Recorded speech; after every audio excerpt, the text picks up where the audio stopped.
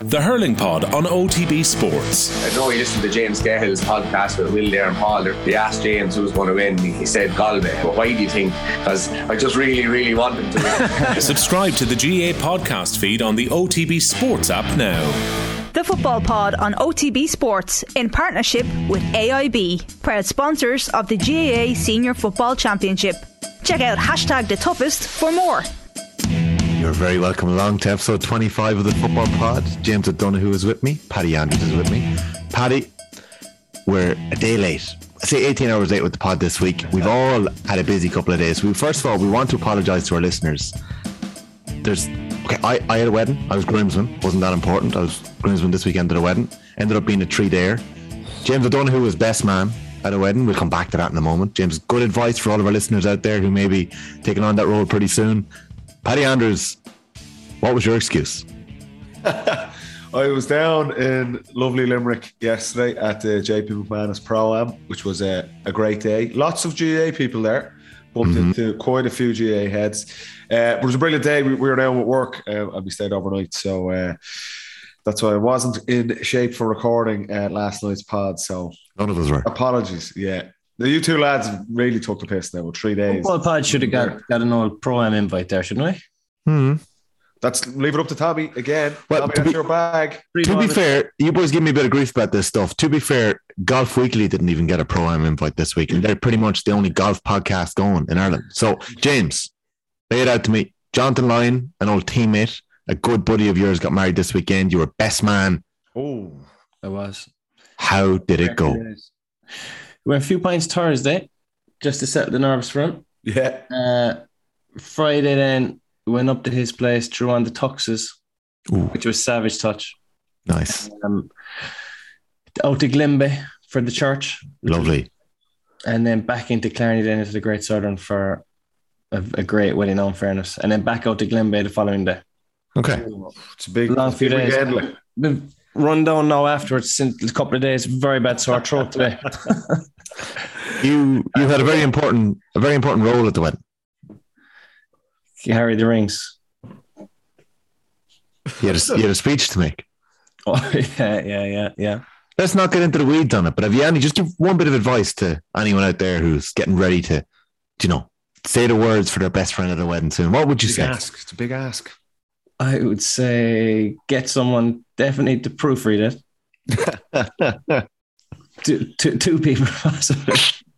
And yeah, that's it. Like, did it go down well, Jimmy? Don't lie to us. Did it go down well? Like, were they laughing in the aisles? Like, guys, we're cutting this. Not a fucking up. Way too much. I think that's a no, Jimmy. Okay, let's keep going. Okay. Swiftly on. Okay, let's move past the fear and into the week. This is the weekend we've been waiting for on the Football Pod. We are going to preview in depth Dublin-Kerry. We've left the listeners waiting long enough. We're going to have Galway, Derry, and we've got the Tailteann Cup final, which I can confirm can go to penalties this week. Rory Gallagher was speaking during the week saying that penalties are wrong, that it needs to be last score wins. Okay, we know where we stand on this podcast. I think we're all in the same boat that we'll take penalties for now. Like last score wins, like sudden death. Next score wins, yeah. Equally as heart-wrenching a way to lose. Like I'm on board with the penalties. I have said that from day one. They're top class. I'm amazed they're still getting so much negativity.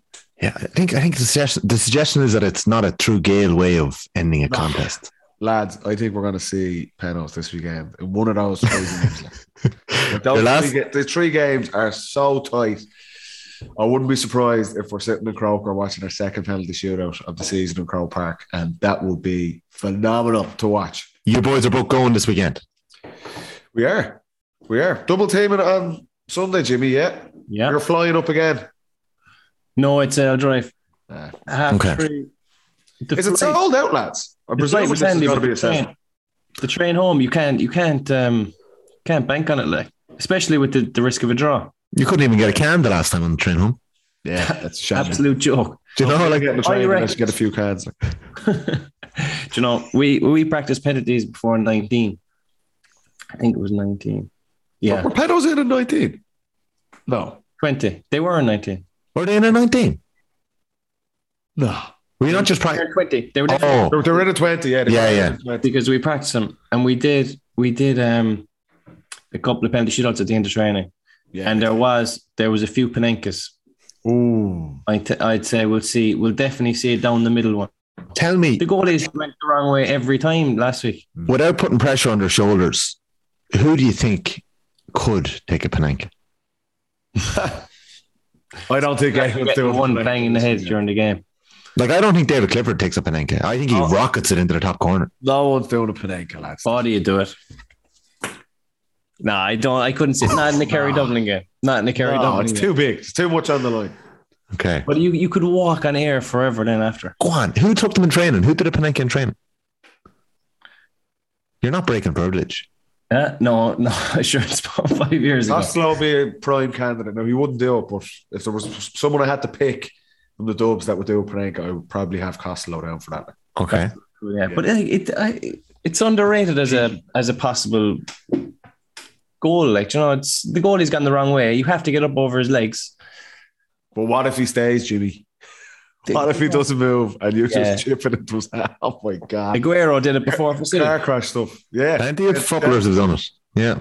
Well, what was it? Was it Brian Kelly who told you that they're always more likely to go to their right? A kicker's always more likely to go to their... When it came to pressure moment and it came to you have to strike it true and on target, a lot of fellas will go across their body, so with the right leg to their left. And he said it's only kind of a fella who has that extra little bit of confidence who'll open up the body. Super confident, yeah. Okay. But it was disproven. Well, in that game, it was almost disproven. But that could be because they had a lot of work done on it. Yeah. You know? Yeah, I'd say they did have a lot of work done on it. Like, what about Shane McGuigan? Shane McGuigan pulled out a wee suey after the win the last day against Clare. Do you think McGuigan could pull it? I don't know. What's suey? He did the Ronaldo, the Sue thing. He did it wrong, though. He said Suey. Yeah, okay. All right. Paddy, I meant to ask you, sorry, about the program. We'll just go back to it 1 second. Who was, you didn't bump into Tiger, no? I didn't bump into Tiger. I was watching him from a huge distance. Anyone you can tell as you bumped into that you thought was pretty cool? No. Any golfers, no? No. Like, when Tiger came out, they were all kind of on in the afternoon, so everyone there was like 20,000 people there, so everyone kind of converged on Tiger, so you actually got a good look at other lads, like, which was good, because everyone kind of just flocked over to follow him, obviously, and the same again today, you can see it on the telly, but like, would have seen Lowry, DeChambeau, John Ram, all pretty cool, just right there. Pass. 2 meters away, so it was a cool thing to be at, it was, and it was done really well, and there was a lot of crackheads as well, so it was a nice Monday. I've had worse Mondays. The Dubs never met Tiger Woods, did they? Say it again? No, we didn't meet Tiger Woods, no. But you saw the Limerick boys getting on Sky. I've seen that, yeah. If you could say something to Tiger Woods and you knew the cameras were on, what would you say? I don't know. You're trying to think of something witty, like? I don't know. What are you trying to do? How are you trying to play that one, like? You'd be shitting yourself, Tiger Woods. We were chatting about this yesterday. Like, if you were asked to play the pro-am, would you like to play with Tiger Woods, or would you just be absolutely shitting yourself? Like, I'd say he'd be no crack. I'd give me Lowry any day of the week. I was going to say there, Lowry is the most likable sports person in the world. Yeah. He was box office there yesterday. You see it today. Like, the crowds absolutely love him. The funny thing, right? Because it's a problem, there's a couple of famous people playing, obviously. Sure. There were some lads absolutely hacking the ball around. Go on. Give us someone. Come on. Give us someone. No, I can't. I'm not going to throw lads under the bus, but you're sitting there watching, and obviously the pro hits off, and it's a belter, so 300 odd yards down the fairway. And then some sham gets up behind him and like tops it 10 yards out to the left. And I go 9-iron on the first tee and just make sure it went somewhere. Just to make sure it went off the tee anyway. It's funny to watch it, like, but the lads are obviously breaking themselves, like. I'm not used to it. If you don't play much golf and then you're playing that, and there's 20,000 people there looking at you. Yeah, that's sign up to it if you don't play any golf. Like. Yeah, so you have to have a bit about you. But no, there was a couple of lads struggling now yesterday. It was funny enough to watch. But some gig for Liverpool. Yeah, looked unreal. Some gig now, yeah, it's class. Yeah, looks sensational. Okay, that's that. Are you looking forward to Dublin-Kerry this weekend? Like, as two former footballers who are, relatively close to those squads, you aren't retired very long, boys. Like, are you looking forward to this game? Yeah. 100%. Are you, James? Like, this is your first year out?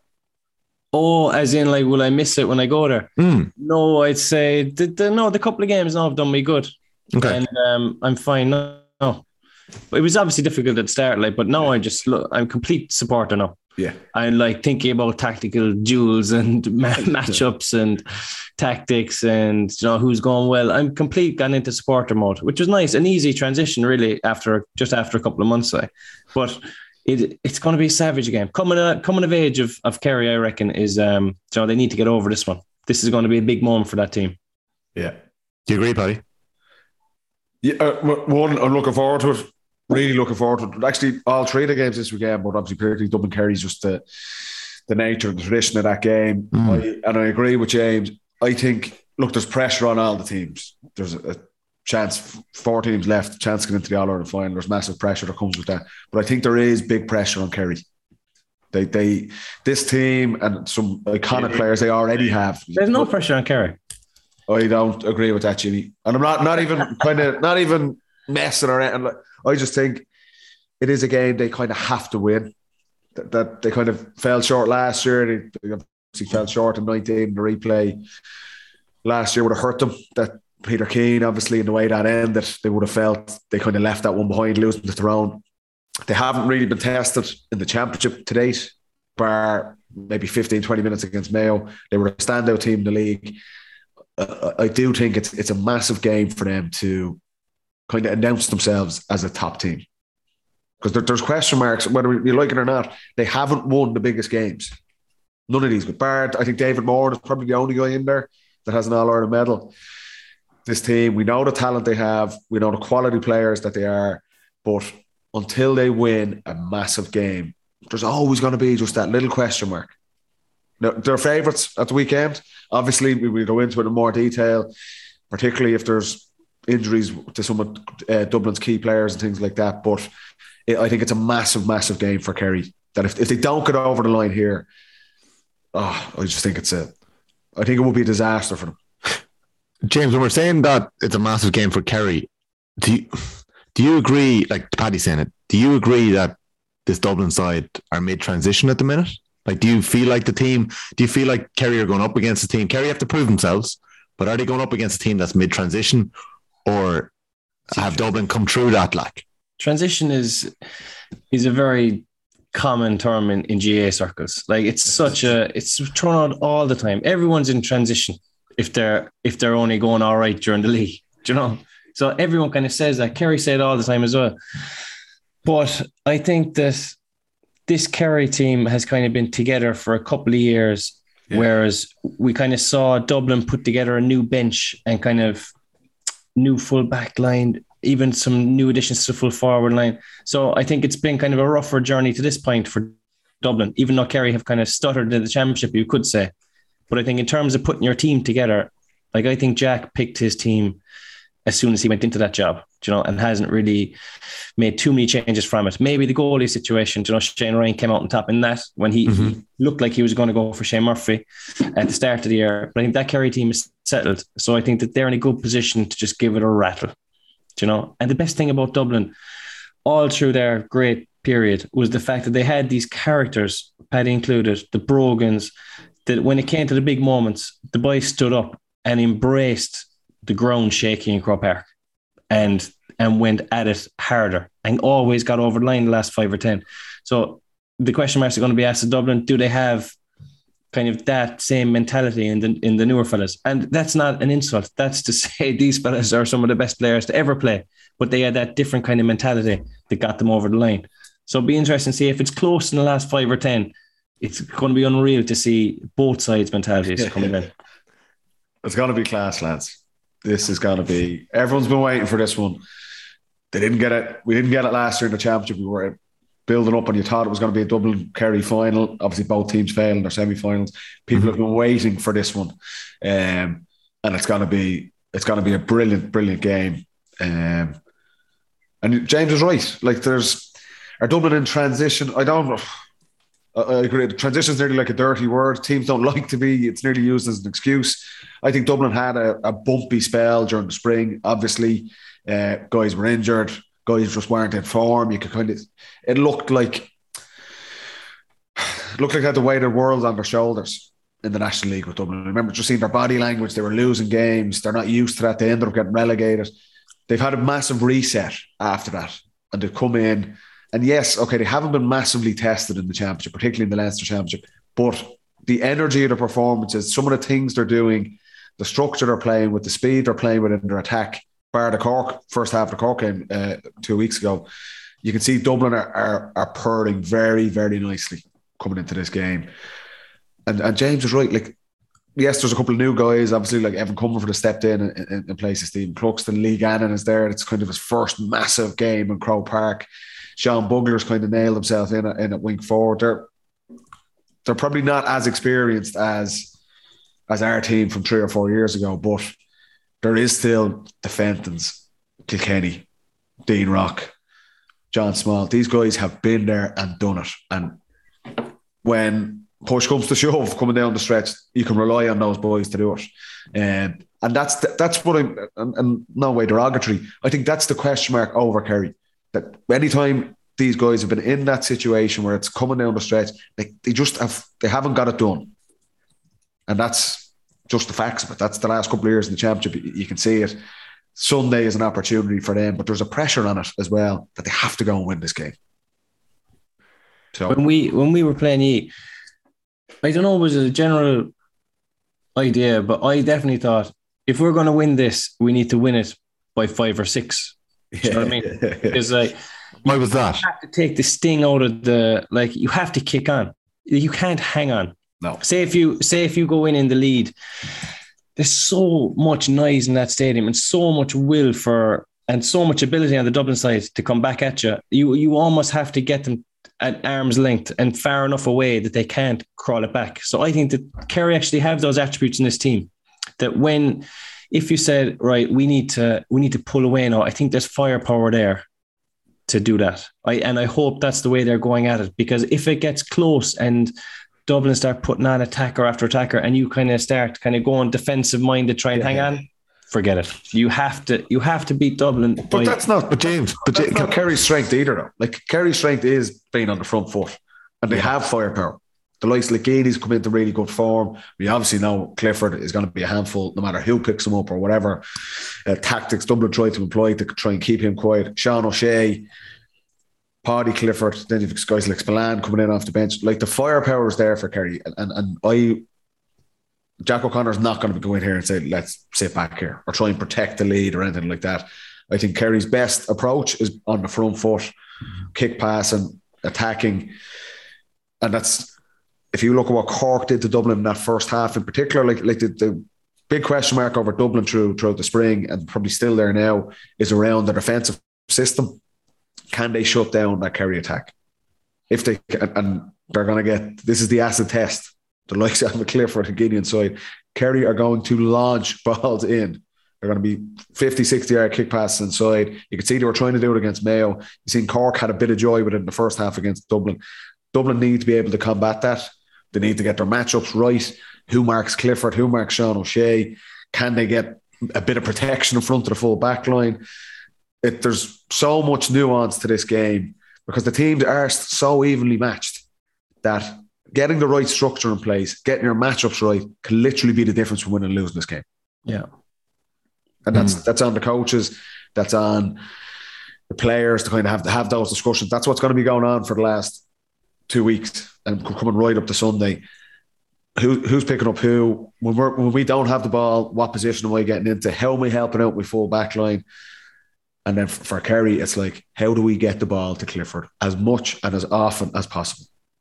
Simple. Get that ball in his hands, because if he has it in his hands, he's at least getting a shot off. I think Clifford, you could do well on Clifford. He could score 5 or 6 points from play, and you could actually have a decent game on him. Do you know what I mean? He's that much quality. So it's fascinating. It's a fascinating game.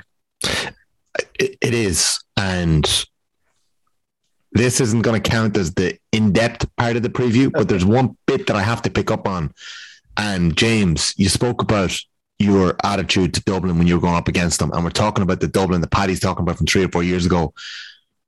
I'm looking at some of the games and some of the results there, and I want to go back to 2016 in a minute, but you're talking about going up against a Derry team that was bringing, or a Dublin team was bringing firepower off the bench in 19 when, who came in that day? In 16, Paddy Andrews comes off the bench, Paul Mannion comes off the bench, Owen O'Gara comes off the bench, Mick Fitzsimons, Cormac Costello, they all come in, edge Kerry Dublin over the line by 2 points.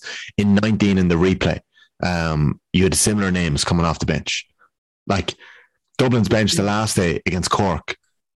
Okay, David Hanlon's the keeper. You've got Aaron Byrne, Davy Byrne, who's been out injured at the minute, David Lacey, Ross McGarry, Andrew McGowan, Cian Murphy, Emmett O'Keneela, Lorcan Ordell, Brian O'Leary, and Owen O'Donnell, who's only been drafted into the panel in the last couple of weeks.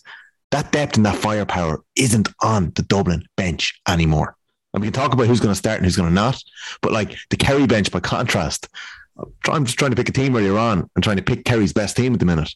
And I still think that there's a couple of positional, switches that could happen there. But they've got Tony Brosnan to bring in, Killian Spillane, who's a killer off the bench. Yep. Jack Savage is even more proven than a lot of those boys on the bench for Dublin at the minute. Never mind some of the lads are in the middle third that could be there in terms of Adrian Spillane or Jack Barry that weren't there the last day. It feels like Kerry's squad has that bit more on Dublin at the minute. Well, is it fair to say that if they haven't proven it? They're more familiar names, but I suppose the only way that you become that person is by taking the chance on the biggest day. So like McMenamin came on and did it. There was one time, it was the first time. So that needs to be one of these Dublin fellas, first times this weekend. And then you start getting this rapturous reception when you start warming up, and next thing fellas looking over going, what's going over on the side, and next thing it's McMenamin coming on, and next thing the opposition management are trying to make switches to mark the substitute. It just creates this confusion. It's such a weapon. But I remember in that 16 semi-final, Dublin ended up, I think they ended up with like 9 forwards on the field or something like that. Mm-hmm. Mannion come on at the same time as you in the 58th minute, and he came in for John Small. Yeah, and someone else, I think they put Kilkenny to wing back. Like they just were said, we're going for it. Yeah, we need to go for it now. And there were so many bodies on that side of the field that when we broke with the ball, then it felt like we had no options. Whereas if we kind of held our shape a bit more, we would have been able to pick off an extra few points. But you live and learn in those situations. But I've never been on a side where literally it was like 10v10 forwards v backs, like on one side. It was just mad. It was just mayhem. Like O'Gara comes in from Macaulay with 10 minutes to go. He kicks a point. Paddy, you come in for Paul Flynn. Mannion come in for John Small. And then Cormac Costello comes in for Brogan. So he ended the game with Costello, Connolly, Rock, Kilkenny, McMenamin, Paddy Andrews, Paul Mannion, Owen O'Gara. That's outrageous on the pitch. Kevin Keegan stuff, all out attack. It worked in the end. In the end. But on that point that James is making there, for those younger guys, and yes, they're not as established on the Dublin bench, and if they're younger guys, we don't know if they're going to have what it takes. But the only way you find out, like if you come on Dublin and Kerry in the championship in an All-Ireland semi-final or final, this is where you make your name. This is where like Kevin Mack comes on and scores that goal in 2011. If he did nothing else for the rest of his career over the next 10 years, he would still be remembered as an iconic Dublin player for that moment alone. Mm-hmm. That's the opportunity for some of these guys, for younger guys. Dublin are going to have to make subs, of course. So some of these guys are going to be on the pitch, coming down the stretch, and what an opportunity. Like for them, I don't think you should be afraid of it. I don't think you should doubt yourself and go, am I good enough? Or, I'm not Kevin McMenamin. I haven't got 10 years playing behind me. You need to embrace that opportunity. That you go out there and you can make a big play in the last couple of minutes and go get your team over the line. That's how you become established. You have to take the chance. I agree, Dublin's bench probably is not at that level yet, but they're going to get an opportunity on Sunday, and it's put your hand up and grab the opportunity, because that's how you make your legacy. That's what you do, and that's the opportunity for some of those guys that are going to be coming on for the last 10, 15 minutes on Sunday. Were you surprised that O'Donnell got minutes against Cork? To be honest, when it came in, I didn't think he'd play at all. Now, it was kind of different. The game was over against Cork, so was it kind of injury time? I kind of really don't like to say tokenism, but I didn't think he'd play in the championship. But just because he hasn't played any games of senior football for Dublin, and to come in midway through the, not even midway, like 3/4 of the way through the season, that's a massive ask. That's to go in and play in the championship at this stage in the All-Ireland series. Will he see game time on Sunday?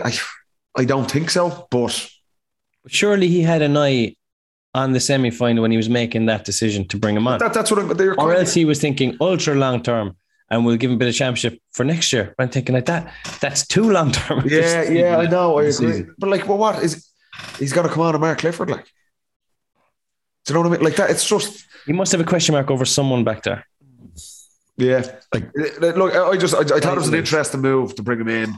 Like I say, I didn't think he'd play. He obviously come on against Cork, like being 10 points up against Cork in injury time and coming on against Kerry in the All-Ireland semi-final are chalk and cheese. Yeah, I'd be surprised if he played, but like I say, I don't know. There's obviously some reason Desi's brought him in. So, but in the All-Ireland semi-final, in front of a full house, and you're a Kerry forward, and you see a hurling fullback come on to mark you. No, and he plays up front for his football club team. Yeah. You would be saying, and everyone would be saying, lads, get that forward the ball. Because that has to be a mismatch for 5 minutes. They can make a difference. But that's what everyone will be thinking. Like, I'd be surprised if he's playing.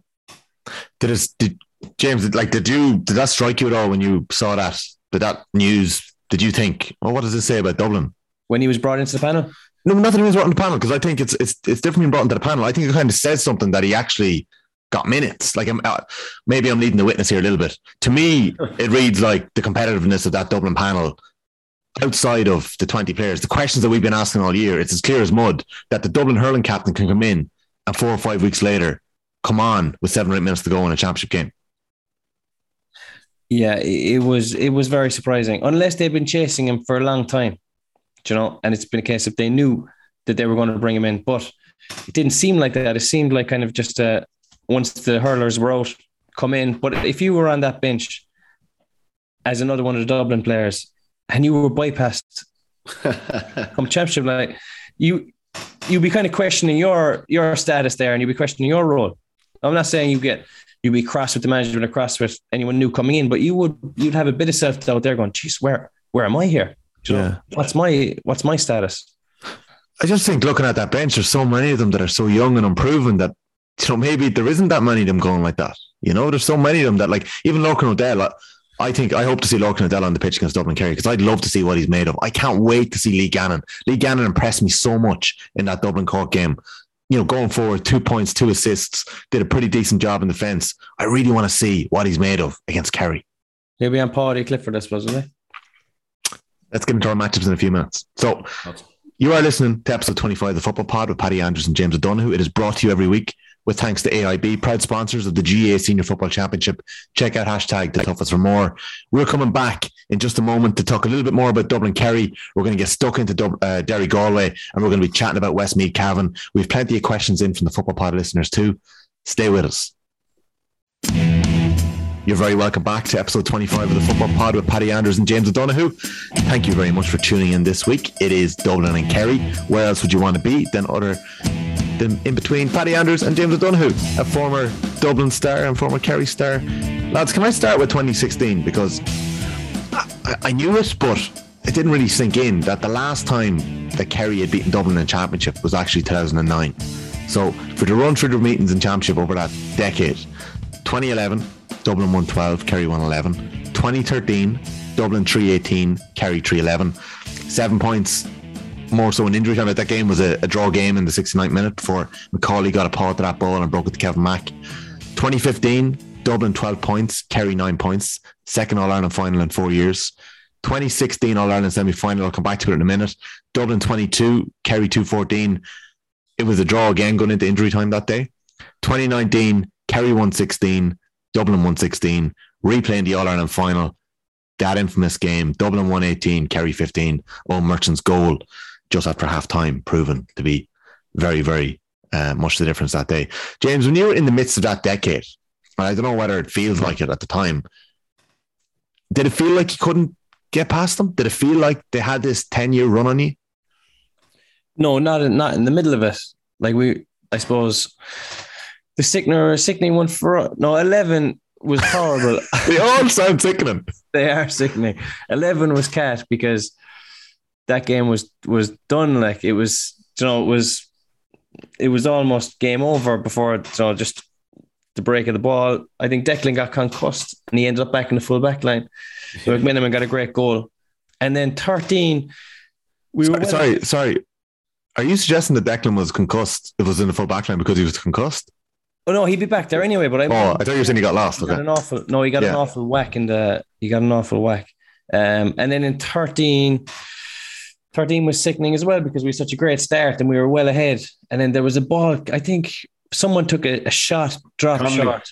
Yeah, and Mannion flicked it in, and that was like just it changed on that second. And then there was a kick out in the last minute. I think we were level. So whoever won the kick out, you can almost feel whoever wins this, it has it. And next thing it went long and it broke, and Macaulay got an unbelievable hand to it. And we were just caught under the break. I think he was going for a point then, McMiniman, but it dropped in. I think we sorted this last year, Paddy, didn't we? Was it? Or did you give it to him? Careful still claim he's going for goal. I don't care. It was a brilliant goal. You spoke. It was Paddy, I'm right in saying that you spoke about the noise that day. It's been one of the most when that goal went in. Yeah, it was 13, wasn't it? Yeah, I'd say that was the loudest ever. Yeah. Loudest you ever heard Croke Park. Yeah, it was literally shaking. Like, yeah, each one of those games, James, they're in the melting pot. Like. Yeah. It's 15. We were poor. 15, we were poor. We were very disappointed with that game because we were going well and we were coming off the back of winning 14. So we thought we should have played better there. We lost by 3, but it was probably even more in that game. Yeah. We felt out of all of them, I think that was one. Like it was only 3 points in the end, but we felt we were comfortably better on the day. All the other games were right to, like, say, 13, 16 we'll talk about. 19, obviously, we get away with it at the end. But I think 15, that final, I thought we should have won by more, to be honest. Yeah, it was a poor display by us. We were very disappointed after that one. That was just a sickener. But that was one where you lose a final. I think we were talking about, was it Mayo, kind of like, all you can think about is getting back to a final then, and you can almost skip the steps of the process to actually build your team to get back up there. And I think that actually happened to Kerry after 19. Lost the final and just in a rush to get back, got caught. Yeah. So it takes excellent kind of mental strength and a nice, good long plan to just go step by step, get back to where you were. Because it can knock you for 6 losing a final. There's nothing worse. Was every win, Paddy, over Kerry? And I know someone were All-Ireland finals and semi-finals, so they're very, very important, these games. But were they very, very sweet? Because, Kerry obviously had such a strong hold for quite a while before that. Like, even though 9 was, I know it was a bit of a freak, but like you boys were hammered after that, 124 to 1-7, and you were hammered afterwards by, I suppose, your own supporters, the media really. Yeah. Shambles, like, our performance. But did you read into that? Like, after that, was any of it extra sweet, or we're beating Kerry here? Did it matter? No, I just think, if you're playing Kerry, it's generally it's in a semi-final or final, so it's a massive game. So there's relief that you kind of get over the line. You're playing one of the best teams with some of the best players in the country, so there's always that. You're proud if you win that game. You go, right, we're testing ourselves against the top players here, and we've come through it. But then also, look, like there's no getting away from the tradition with Dublin and Kerry. It is just a massive game for.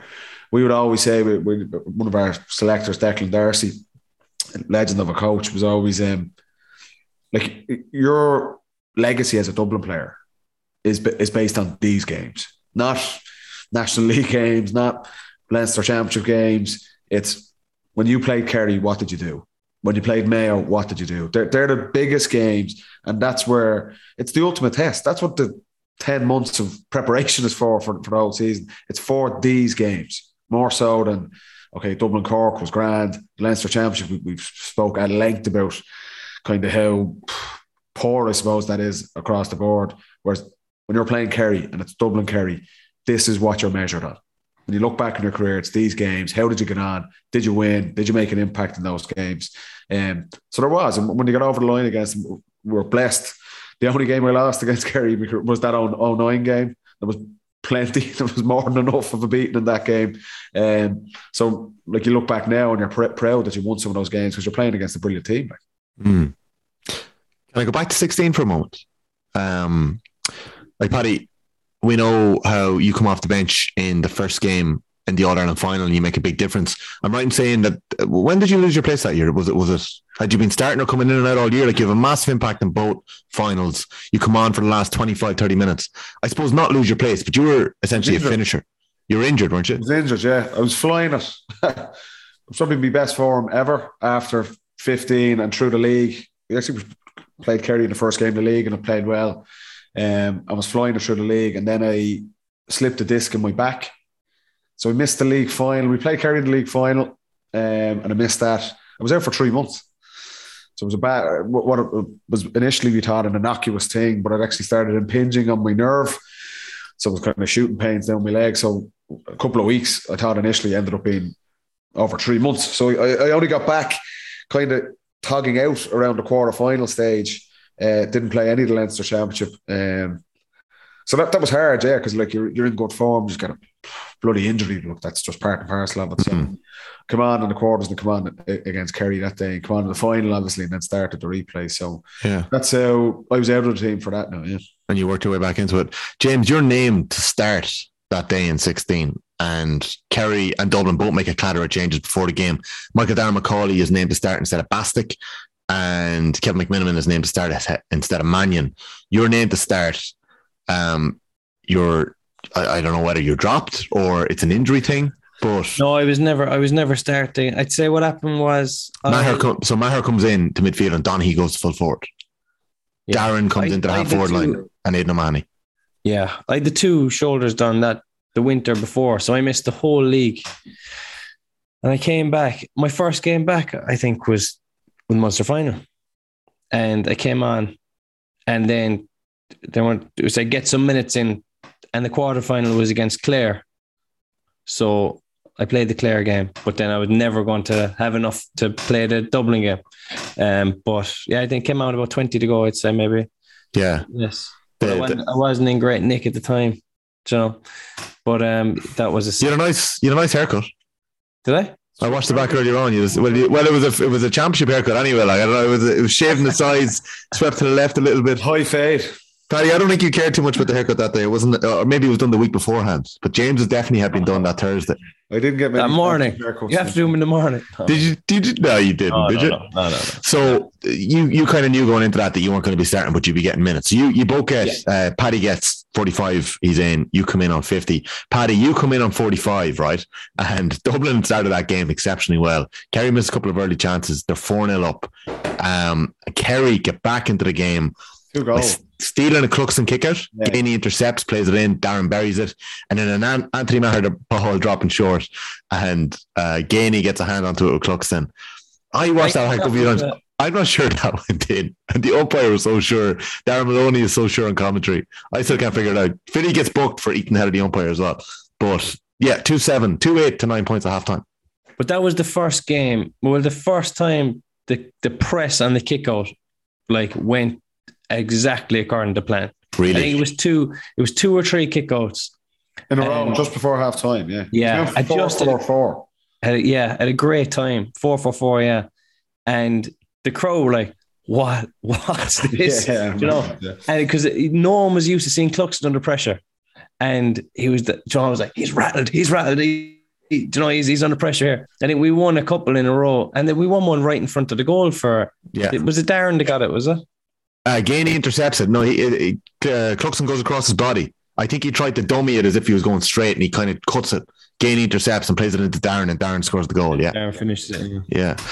So, in terms of what we're going to see this Sunday as well, that is a massive thing for both teams.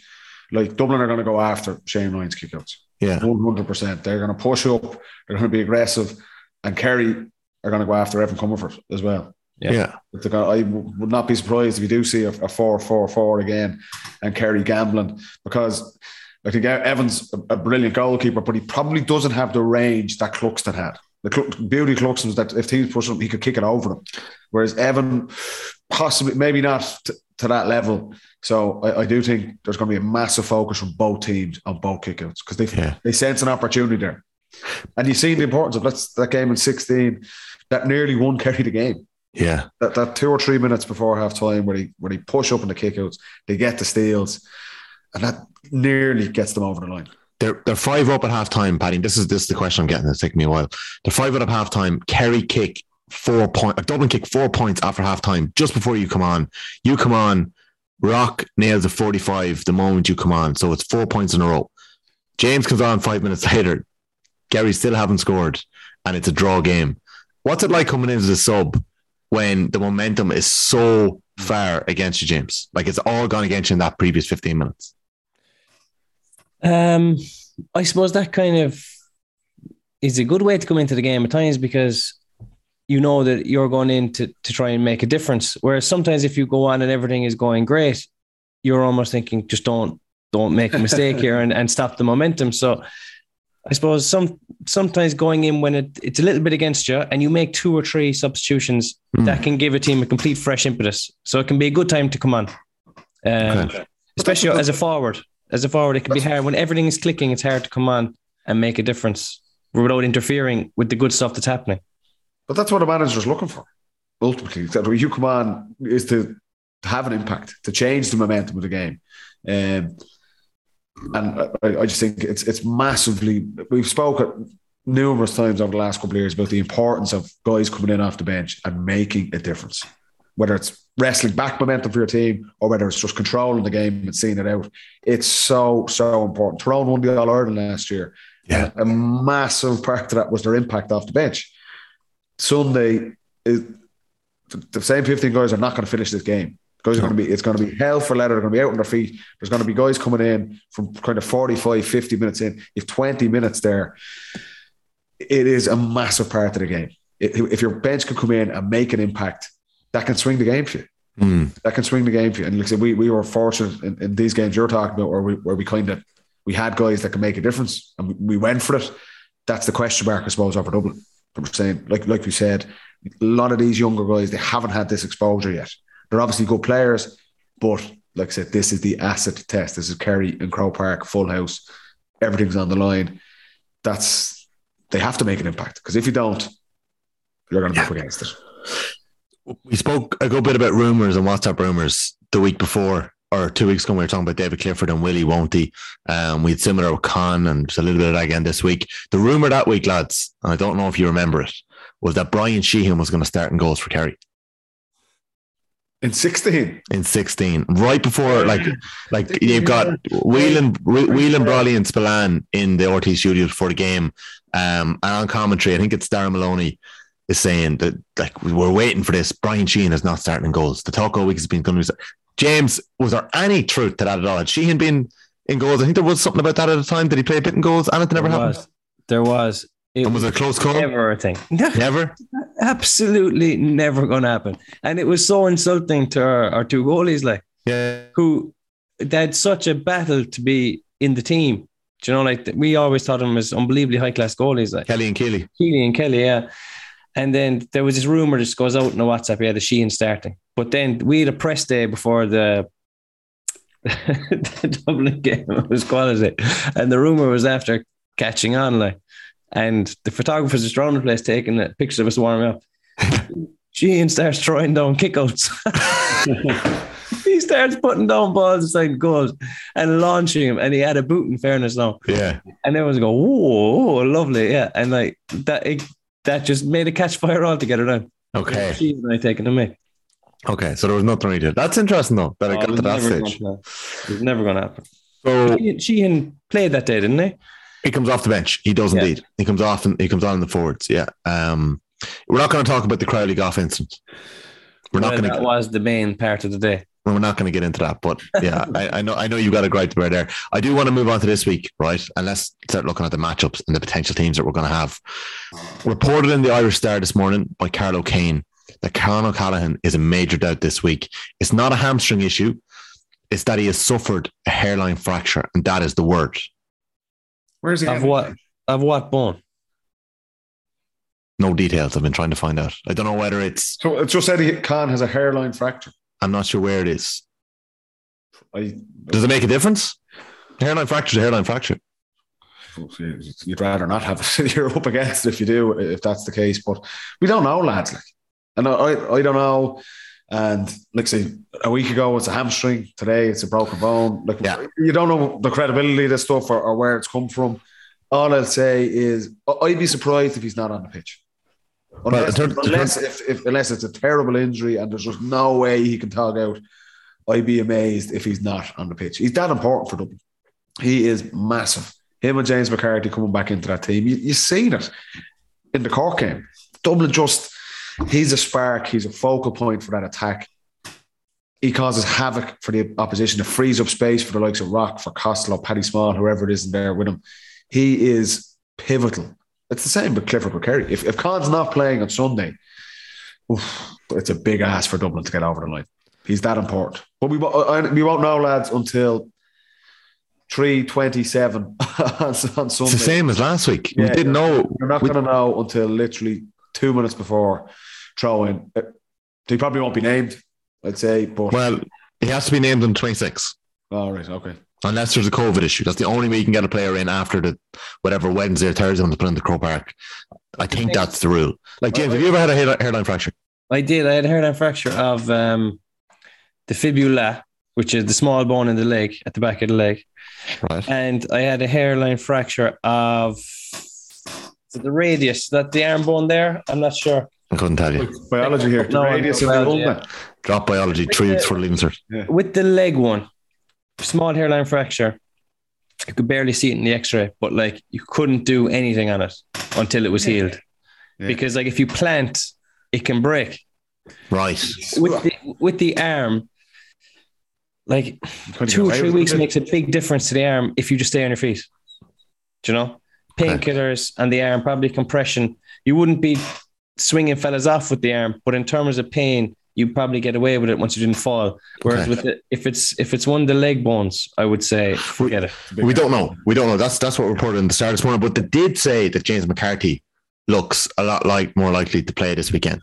So like for him, like for Dublin to be out without McCarthy and Con would be an absolute utter disaster. But like James McCarthy coming back would be a massive bonus too. Isn't it such a pity that we're not going to get Con against Clifford this week?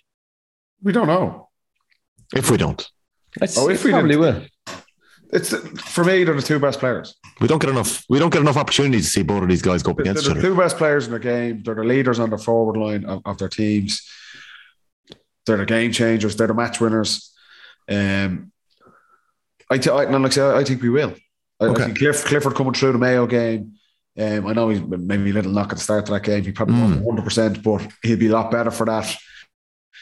He's going to be box office, and Connor's the same. He's that important for Dublin. I don't know whether I don't have any inside info on it. I'm just kind of hoping, but I expect that he'll be playing. Okay. Can I run through both 15s and you stop me if you'd like to make a change? The probable 15s. Okay. Let's act like they're starting and let's roll with it. So I'm going to go Comerford in goals, Merchant, Mick Fitz full back, Lee Gannon number 4. Is Brian Howard likely going to line out number 6 with Small right wing back and James McCarthy left wing back? Are you getting Johnny Cooper into that back 6? I think Johnny Cooper could start and McCarthy go midfield instead of Tomlin Hiff. I would have maybe. That's what I'm looking at. Okay. James McCarthy go midfield. Okay, so Fenton McCarthy midfield. Are you putting Cooper 6 and Howard 7? Is that the way that's going, or is Cooper in your full back line? Can't see him in the full back line. I'd say he could even play 7. Cooper wears 7. Yeah, he can play 7 too. He can tuck in there, maybe cheat off one of the carry forwards and act as a bit of protection. I'd say that'll be your half back line. Cooper, Howard, Small. John Small will be marking Sean O'Shea. Yeah, you'd expect that, wouldn't you? Yeah. They've done that a few times before. Are we looking at a half forward line of Scully, Kilkenny, Bugler 12? Is that the way you'd look at it? I know Kieran's been wearing 12, hasn't he, a bit? Yeah, possibly. Yeah. And then now I have questions about this. I'm going to say Costello, Con, Dean Rock. Yeah.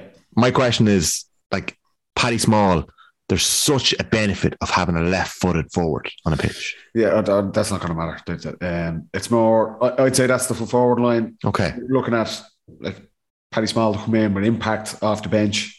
He's that type of player. He's the type of player Dublin need coming in off the bench. Pace, strong, direct. He could be a guy for 20 minutes to go. And of course, depending on if Con isn't named and isn't fit to play, Paddy Small would start, I'd imagine. Okay. Then you're looking at the half forward line. Scullier has kind of been in and out of the team. I think he'll need to play. I think it's a big game for him, and he's an important player for Dublin. So, look, if that's the full deck and there's no injuries, I'd imagine that's how they'd line up. Okay. Were you saying 11? I'm saying Kilkenny 11. Like Kilkenny is the. Oh, so who's saying 12? Bugler 12. Bugler. I don't know. Maybe Bugler will go 11 and Kilkenny will go. So I just think with the matchups with the Kerry wing backs, I'd be slipping a Bugler out in the wing maybe to free Kilkenny up to be that link man. And then let's just try 6 suggested subs.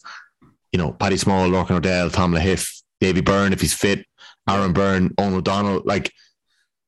I'm only saying O'Donnell because he came in the last day, but they're kind of the lads you possibly looking at. Let's move on to Kerry, right? Shane Ryan in goals. If Graham O'Sullivan's fit, he had been very good up before the Mayo game. I know Paul Murphy started ahead of him. I think there was an injury issue there. I don't know how serious it is, but imagine Graham started too. Oh, Graham started. Who did Murphy come in for? Did he come in? No, he didn't. He came on as a sub. Oh, he came on as a sub. So Graham O'Sullivan, Jason Foley, Tom O'Sullivan, Brian O'Buglia, Tadhg Morley, Gavin White. Is Jack Barry going to be back? Would Jack Barry start if he's back, or would you go with David Moran and Diarmuid O'Connor again, James? I go Jack Barry on Fenton because for some reason Jack Barry loves that matchup. He does. He's the only man in the country who can look after Fenton. Did you ever chat about that? Well, it was a case of Jack will look after Fenton. We kind of had, I suppose we did. It was never said about Jack has it over him or anything. It was just a case of, right, Jack, you've that job. And he likes that kind of zone in. Some fellas like to zone in on one job, especially in a massive game. Yeah. Give me something to do. I think it's important that he plays. Yeah. This particular game. I thought David Moran was excellent against Mayo, but I don't think this is a game for David Moran from the start. But Paddy, if you're saying, right, the Dublin are going to press Shane Ryan's kickouts, you'd like to be looking out at David Moran if you were him. Yeah, look, David Moran is a brilliant player. He's been a brilliant servant for Kerry, and like I say, he was excellent the last day. I just think with the dynamism needed around the pitch in this particular game, I don't think that's his strong point. And I think Jack Barry is he's nowhere near technically as gifted as David Moran is, but he's a stopper. And we said that's a key difference you feel with Kerry this season, that there's a mentality there around hard work, there's a mentality around defence that Paddy Tally's obviously brought in, and they look a lot harder to play against than they have previously. And I think Jack Barry does that better than David Moran. And I think that's just a really important thing around the middle third on Sunday. Jack said that. I think he's a massively important player for this game for Kerry. Jack O'Connor said that Jack Barry strained his calf and Adrian Spillane strained his hamstring in the last week or so, sort of in a race against time. So if Barry isn't back, do you start the week before the Mayo game? Week before Mayo. Yeah. Oh, sorry, the week before Mayo game. Yeah. 3 weeks at least. So you'd imagine they both have a good chance. If it was a grade 1 tear, you're talking 3 weeks, you'd be fine. You're in the mix. If you're looking at grade 2, you're out. And if Barry's out, are you starting Spillane instead of Moran when Paddy's suggesting the horses for courses? I think he'd start more. If Barry's out, I think he will start more. Oh, you okay? Suggested half forward line. Actually, it was funny. Actually, watching back the 2016 game, I don't know whether Kieran Whelan meant to say it, but he let the cat out of the bag when Macaulay was down to start instead of Bastick. Whelan said he was speaking to Fenton last week, and Fenton said that he preferred to play in midfield with Dennis Bastick over Michael Darragh Macaulay because Bastick, when he played, obviously dropped a bit more, so Fenton could be the attacking midfielder. And when Macaulay started, obviously Macaulay was the go forward man. Fenton's role obviously changed, so I don't know whether he'll feel like that with Macker in midfield. Is McCarthy midfield? Is it McCarthy then tasked with the more defensive stuff? They're obviously both so dynamic if they're both in midfield. Yeah, I think Dublin are going to play with 6 forwards up to challenge Kerry's defence. I think Morley will probably pick up Kilkenny. That's generally how it's gone in the past. But then they're going to Morley's been doing an excellent job of kind of sweeping up in front of that full back line. they won't have that luxury of having a +1. They'll try and engineer one that's like a Jack Barry, get him to drift back, and maybe he can sit in front. But with McCarthy, look, he's naturally a defender, so he complements Fenton well. Fenton's best going on the front foot, but you've got to look at trying to protect the full back line and David Clifford. Like, that's Dublin aren't going to sacrifice and go, we'll only play with 4 forwards and we'll bring 2 sweepers back. They're not going to do that. But you need to have support for that full back line. That's kind of just general rule of thumb, but particularly against David Clifford. You can't, if you say Mick Fitzsimons, you pick up Clifford, you can't just say, Fitzy, you deal with that on your own. I don't think there's any defender in the game that can do that with Clifford. You need support, and that's around McCarthy. And that's why I feel like Johnny Cooper will probably play, because he's so experienced in that kind of structure. He knows where he needs to be, particularly like Kerry are going to target that. They're going to pepper balls into the full forward line. So McCarthy kind of naturally can drift back, maybe free up Johnny to kind of sit back in front of Fitzsimons and Lee Gannon. So that's an important thing for both teams. They won't have sweepers, but they'll try and engineer sweepers as the ball comes to the pitch. They'll try and get someone to drop off to support the full back lines. I think that's interesting. Don't seem to have 6 marking backs there that we've named out. You know, like Cooper wants to sit probably. Yeah. His days of tight marking, realistically, his experience now is going to be a sit back and protect everyone else, kind of a role. Did they end when he got sent off with his tight marking against David Clifford in the first game of the 2019 All-Ireland final? He was obviously tasked with the job that day. Yeah, that was a horrible gig. And it was a wide open game at the time as well. Yeah. But no, Cooper's a brilliant marker, but I just think that like his best attributes now, due to the massive experience he has winning All-Irelands and everything, is to probably organise. Because at that game, National League game in Tralee, Dublin didn't have any protection whatsoever. No one was really kind of looking to sit back or help anyone else out. Whereas Cooper would be far more into the team defence, which you need. You could see it in Newbridge, Paddy, couldn't you? All the organising he was doing in Newbridge that day. It's so important at this stage of the championship, and we'll talk about Derry Galway in a minute as well. You're playing against the best forwards, like absolute stone cold killers in full forward line at this level. You need guys. It's very difficult for one player to deal with that guy on his own. You need team defence. You need structure, particularly, like I said, Kerry are going to target this. That's why someone like Johnny Cooper, the experience he has, just totally and utterly understanding the game. Totally present in the game. This is what's needed at the minute. If my man is drifting off, he's not dangerous. The danger's here behind me, in front of Fitzsimons. That's just comes with experience and game management, the game knowledge. And I think Johnny is up there with the absolute best, and definitely one of Dublin's best at that. So that's why I think he will have an important role in trying to do that and trying to cover off that full back line. So it's a massive, it's such an important role. And Kerry are the exact same. If you're looking at their side, and you've Con O'Callaghan inside and Dean Rock and Cormac Costello, they're going, okay, yes, we've got Thomas Sullivan and Jason Fowler and these guys, that they're going to be matched up with these guys. But how do we make it easier for them? How can we get, because Tyke Morley, if they're not going to leave Kilkenny off. No. Someone's have to go at him. So do they let O'Buglock come back, or like I say, a Jack Barry who has the athleticism to get up and down the pitch, that when the ball is transitioning up in the Dublin half back line, he's gone. He's straight back. He's letting off whoever he needs to and trying to sit back and protect the full back line. So both teams will be trying to do that on Sunday. And whoever does that best, it goes a long way to winning the game. I don't think Tyke Morley has marked to nearly anyone this year. Do you know, he's played that. Like, teams don't really play. He wants to see trot into 11 is Kilkenny. Yeah. Because he needs to be marked. There's no sitting back off him. No. Well, Kilkenny has been playing 12. I think he's been playing 12, I know. Yeah, I would rather see Kilkenny play 12 from a Kerry point of view. Do you know? Not because Tyke can't mark him, but because the role that Morley's playing this year is a kind of is a more of the Cooper role, the protective role, which seems to has shored us right up. But isn't that what we're saying? Like, teams have afforded Kerry that luxury by not playing guys up, and we'd have felt this with our Dublin team. Very few teams actually played 6 forwards against us. They're always worried about trying to shut our forwards down, so they play with 5 forwards, drop a guy back. And that kind of nearly played into our hands a bit as well, which both teams are going to play with 6 forwards on the weekend. There's not going to be a luxury of my man's dropping back there. I'm just going to sit back and try and protect the D. Like Morley is going to have to mark someone. Yeah. And more than likely, I think it'd be Kenny. James, you suggested ahead of the Mayo game that Kerry should go all out attack when I asked you to pick your front six. Do you think we're going to see Darren Moynihan, Sean O'Shea, Stephen O'Brien, Paddy, David Clifford, Paul Ganey as their front six this week? I think the way Kerry line up will be Steve Olby shooing for the wing. I reckon he could go Paddy Clifford 11. Okay.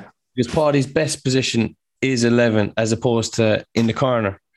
And then a case of Darren Moynihan or Adrian Spillane, that kind of more middle third role, and for the press to kick out, and he'll go again in Clifford inside with Shawnee just off him, I'd imagine. You don't think there's any danger that Jack O'Connor picks two of those workhorse type players in Darren Moynihan and Spillane in his half forward line, because he had been playing that way in the league? I don't think so, because you probably can't leave out anyone there. I think the Dublin don't have the markers to put up with those 5 out and out attackers. Put them on the back foot. That would be the way I go at it. I think that's what Kerry are going to do. Like, I'd be surprised if they tried to play conservatively. Like I said, I don't think that suits them. Yeah. And Kerry be confident because their attackers are playing an attack, even though they're kind of tight at the back. They're playing an attacking brand. And the way the Dublin are going to come at it, I think, is going to be an attacking brand. So there is going to be space there. So the only way to take advantage of that space is having the bodies up the field. If I was to be critical of Kerry in the Mayo game, they were very cautious of runners from Mayo, obviously, because a lot of Mayo's scores would come from their half-back line. Yeah. And Kerry found it not difficult, but they were slow getting back into shape. So you never saying, lads, will you get shape, get those 5 bodies up front again for an option to kick the ball into and get someone off the shoulder, because sometimes they were too spread out. They were too far away to kick to each other, and it was a slow build-up. But I think if they can make that transition a bit faster against Dublin, we saw the Cork full back line struggle with Hurley and Sheridan. So there's chances there, I think. I think that's what Kerry are going to target that. Kerry are going to try and get the ball up the pitch as quickly as they can to try and get those one-on-ones. Because you're right, they're match winners. Ganey will fancy anyone he's on. Clifford is obviously, no matter who's picking him up, he's going to fancy it as well. Sean O'Shea will have a phenomenal battle with John Small. I agree. He might drift into the full back line. Not Small, or into the full forward line, because that's not Small. He's more natural position. So, you put no one merchant on Paddy Clifford? Possibly, yeah. Yeah.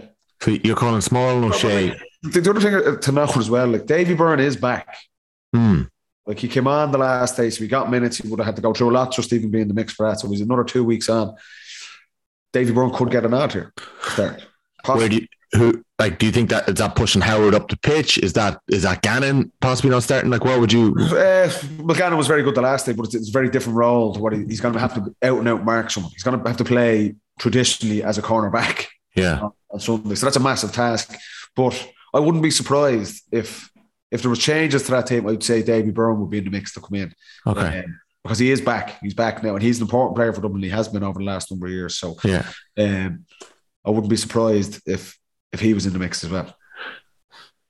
Yeah, that's interesting. If he's in the mix, there's obviously a couple of changes that could happen there, you know. You obviously put Howard to half forward. You're just going off that both teams have a full deck to pick from, which is quite rare. Usually there is a couple of knocks, particularly this stage of the season. We obviously have the 2 headline ones and McCarthy and Khan. There could be other ones as well. So we don't know. But on the face of it, if you had the ideal full pack to go from, I think that would be the most likely matchups. A big ask for Lee Gannon, as good as he was going forward and the impact he had there. It's a different role he's going to have to play than he did against Cork. He's going to be man marking someone, and he's going to be, your defensive capabilities are going to be put to the absolute test. That goes for all 6 of Dublin backs. There will not be a luxury of Kerry dropping forwards back and them having loads of space and time on the ball. This is literally, it's going to be man, oh man, you've got to deal with that first. And if you get support, if you engineer a +1 or a sweeper, that's a bonus. But you're going to have to do your absolute basics, the fundamentals really, really well. And that's the big challenge for them on Sunday. Yeah, even if Byrne starts, size-wise, like Fitzsimons size-wise and Clifford probably match up. Will Fitzsimons take Clifford? Like, I couldn't see anyone else. You've known for Gainey. Gainey's going to peel off the cornerback in behind and look for that one over. That's why he possibly can't have a Merchant or a Gannon probably. You think a Byrne has to go on Gainey, yeah? He could play. I wouldn't be surprised at that because like I thought the Mertz and Brian Hurley matchup was an odd one. The last day, I thought Hurley actually did quite well. Obviously, the second half was a lot better, but I thought that was an odd matchup. But Davy Byrne, when you look at it like that, who's best suited to do this? The only other person I could think of, Mark Clifford, I'd be interested to see, did he try and put John Small on Clifford? He's man mark. He's generally around the half-back line where he's doing that. Like, could he possibly do a job there? It's a possibility, but I think Fitzy be on him.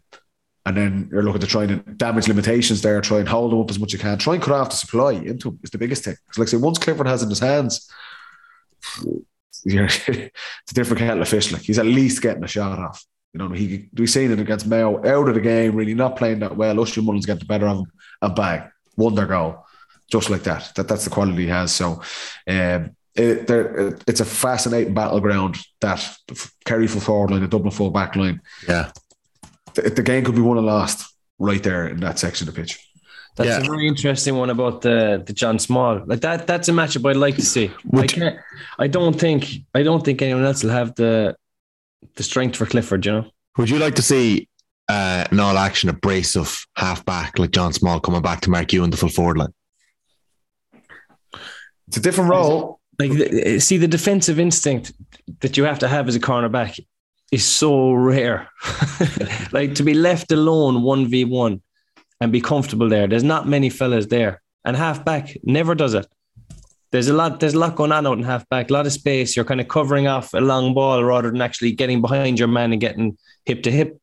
So if a wing back did come back, you'd be fancying your chances unless they kind of gave you reason for otherwise. But I think John Small is more than just a halfback. He is a defensive animal. He's a defensive animal. Yeah. And his strength and power and everything, that's different. He's a pig of a man. Yeah.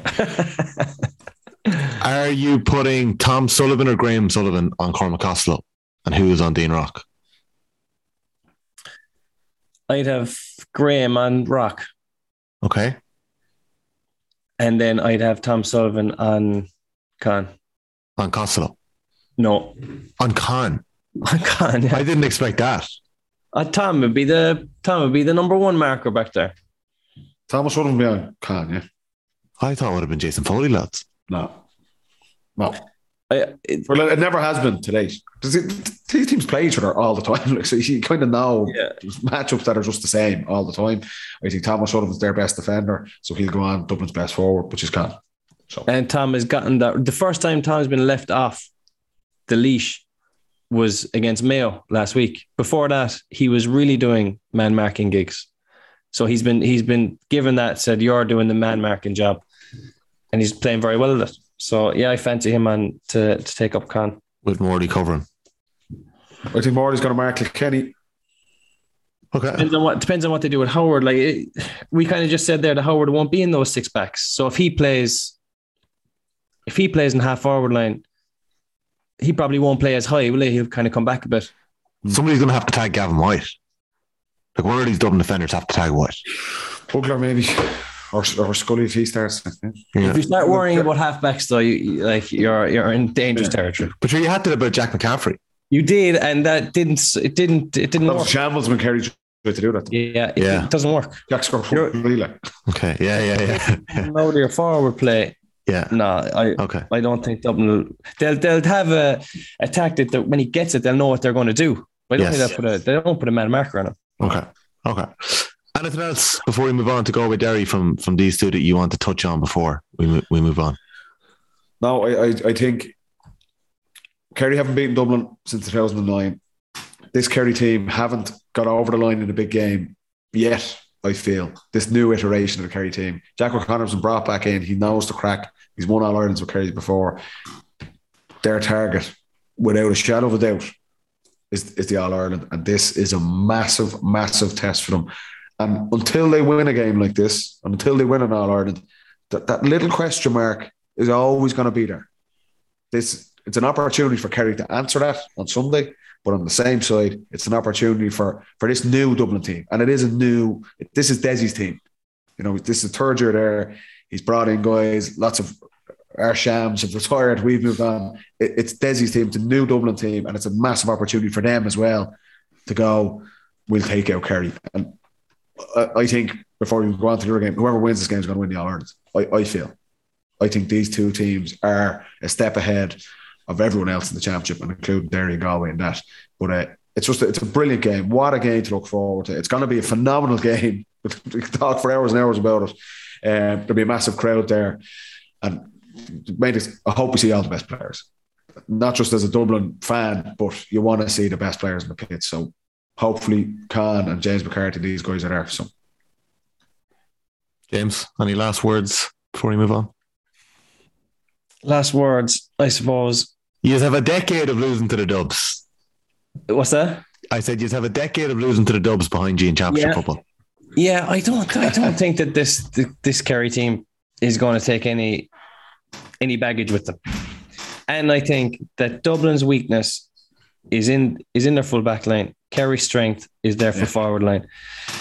If Kerry can get it right in getting ball in hand to Shawnee Shea, Gainey and Clifford, then I think they can have that pull away gap of the 4 or 5 points that would stop Dublin having that surge. It's going to be an unbelievably hard game for both teams, but I think I would have Kerry favourites. I'm hoping to Kerry in the hoodoo Sunday. Okay, let's move on to Galway Derry. What are we expecting here, Paddy? I think it's going to be an unbelievably tight game again. Derry were probably the most impressive team from the quarterfinals, but they probably had the easiest draw as well. But in saying that, they executed their game plan. They were ruthless. Like I say, the goals they're scoring. They will look to Rory Gallagher will have a plan for Gleeson's kickouts. They'll go after that. They'll have a plan for the Galway attack. The likes of Walsh and Comer, but now Galway's big plus is that guys like Tierney and Finnerty stepped up the last day, and it wasn't just for years. It's Conroy, Walsh, Comer. Yeah. Last day against Armagh, it was Killian McDade. It was Finnerty, Matty Tierney. So that was the massive plus for Galway. But Derry will have a system to shut those guys down. He's Gonzo. We just lost Paddy there for a second, James, so I'm going to try and add him back in a second. Don't know what happened there. Maybe his laptop died. Did I just see you go get your charger? I just caught it before it went. There you go. It's the same thing could happen to Paddy there. What do you expect will happen between Galway and Derry this week? Well, I think the Galway are going to play the exact same way as they did against Armagh, which was they got bodies back. They were patient in attack. They didn't rush their attack. They didn't kick a lot of ball away. They played a very different style to Armagh, which would be a similar style to Derry, I reckon. Whereas they kind of carried a lot of ball up, got a lot to Shane Walsh on the left-hand side, were clever with it, minded it, and then got good quality shots off through Finnerty, Tierney, as Paddy was saying. But those fellas can kick. And when you're patient in attack and make sure you get a shot off, they have a great chance of scoring. So I know that Derry have been unbelievable this year, but I think Derry's main kind of attacking thread is through getting goals and knocking the life out of the opposition. I wonder, is there enough of a point kind of damage? Can they get enough damage through points if the goals aren't going in against Galway? That's the question. Yeah, that would have been the question I would have had a couple of minutes into the Clare game as well. I was looking at that game thinking that Clare actually had set up relatively okay in the first 7-8 minutes. I think everything was going to plan for Clare. No, it wasn't even 7. It was 6 minutes before that kick out. Yeah. Scuppered everything, and that just infects a team. And Conor Glass burst through a minute later after the Heron goal and buries it to the back of the net. And Derry were awesome. Those goals, all top corner. But in that first, Derry knew that they were the better team. And Derry probably knew there was goals on too. They did. And that can give you impetus to go for the jugular when it's on. Whereas if you're playing a team that you fear is of the same standard of you or maybe better than you, you can take the safe option. Do you know what I say? Right, we'll chip a point here and get back, press the kick out. But against Clare, like that Conor Glass goal was unbelievable. But they had a chance to take a point a couple of times in that move, but they went for the goal. Same with McKinless. So they could have taken points and they went for goals. I think that they'll have more respect for Galway in that they won't want to waste as many attacks. They'll want to get points on the board. So I can't see them having an absolute goal surge against Galway. Plus, I think Galway are probably a bit better defensively since they went to the kind of more defensive approach. Yeah, I'm not going to say Galway have huge questions to answer defensively, but what I am going to ask you is, why have Galway allowed Leeds to slip? Like 5 points, 6 points up on Mayo. Mayo got it back to a point. Possibly could have got over the line. They're 9 clear Roscommon. The Rossies get it back into the mix in the last couple of minutes. Probably left it too late. The Armagh game ebbed and flowed so much that it's hard to even know who was leading for half of that game when you're thinking back on it. Are there questions about Galway here that, Derry can target them? Roy Gallagher can target their defence in any way? Or have you been impressed with them? Well, first things first. When you're up 7 or 8 points like they were against the Rossies, and they were up nearly that against Mayo, and they went up 6 against Armagh, the opposition has absolutely nothing to lose. It's like being 2-0 down a soccer match. It's easy to play when you're that. Okay. You're going to bomb on and you're going to go for it. That said, Galway do have a weakness, probably aerially, between their goalkeeper and their fullback. That is going to be an issue for them. That said, it's difficult to absolutely expose that unless it's in your kind of DNA as a team. Like when we were with Kerry, if an opposition had a poor fullback in the air, or maybe their goalie was a bit susceptible to it, we had Donaghy as a ready-made asset. But you can't just create that out of nowhere. You can't just say, right, McGuigan, stand in the square there and we're going to launch ball in on top of you and Gleeson. That's not going to happen. It's pity Gallagher can't fly Callum Brown home from Australia. He obviously scored 4 goals the weekend. Big man to play inside. Yeah, no. But they don't have that. It doesn't feel like unless we've been waiting for Anton Tohill to come in and he's going to play full forward the next day, He'd do a job. But no, I think that Derry will do what they always do. What they've been doing this year has worked for them. Sometimes you can read too much into a weakness from the opposition. You can say they're weak here. Let's put all our eggs in that basket. Whereas sometimes you have to think, right, we've gotten this far on merit. Let's keep doing what we're doing. If we had to say what can Derry improve on, it has to be kicking points from the right range. If they're in the areas against Galway and they're kicking them short or they're kicking them wide and Galway break on them, they're going to be under pressure. They won't get as many kind of chances as they would have gotten against Clare. Simple as that, I reckon. Paddy Andrews, we have you back. A little bit of a laptop malfunction there. Give me time to throw my charger in. I was on 9% myself. Little water break as well. Half time. Galway Derry. We touched on it briefly there. We went on without you for about 3 minutes. Thanks. It's the only time on the football pod we've ever gone without one of our teammates. Where do you think Derry Galway is going to be won and lost? I think Galway are going to win this one, lads. And okay. I don't think Derry are going to score enough to win this game. I think Galway have been impressive and they've gotten better with each game. I thought they were a much better team than Armagh, although they almost threw it away. They've had kind of sloppy finishes both in the Armagh game, obviously, which they got away with, and the Connacht final against Roscommon. But I think the template they used against Mayo and Castlebar, that kind of defensive solidity that they have, that they definitely added to their game from what they previously had. I think they'll use that this weekend, and then they're relying on, like, Galway have match winners. And like you were saying earlier, it's not just the Walsh and Comer show anymore. They have a more than capable supporting cast there. And I thought Killian McDade was outstanding. Him and Paul Conroy in the middle. They're going to have an unbelievable battle with Conor Glass there for Derry as well. But Derry's greatest strength is being able to shut teams down.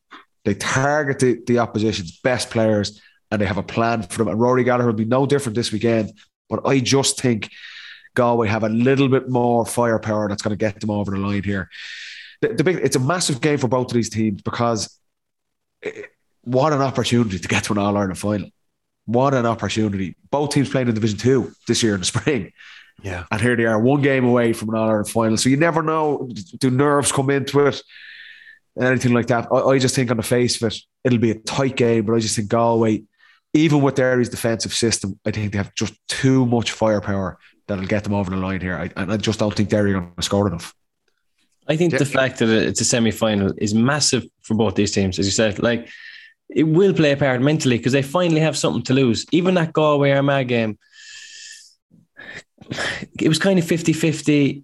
There was no real pressure on Galway to definitely win it. Mm-hmm. But now there's an All-Ireland final place at stake. Like, that's massive mentally. Like, there's no bit of baggage for both teams. So if we can win this game, we're going to be in All-Ireland final. And they're like, that's something that might not come around that often. Yeah, it's a massive opportunity for them. It's the one chance they've got. They've got the right side of the draw. Both sides have to go out and just absolutely take that chance. But I'm with Paddy. I fancy Galway to just have too much kicking power. I can't see Derry getting that many goals that they've been getting. Galway should have a plan in place to stop that and then hit them on the break with long range shooting. And Conroy didn't even have his shooting boots on as much the last day, so he's gonna want to come up and kick a few points. So no, I've Galway for me. Is Shane Walsh going to go through the same torture he went through with James Morgan last week off the ball? 100%. I would have thought so. Yeah. He has to. Who's going to do that to him this week? Well, in fairness, I was watching the Shane Walsh Morgan matchup, and in fairness to Morgan, he didn't absolutely stick to Shane Walsh all game.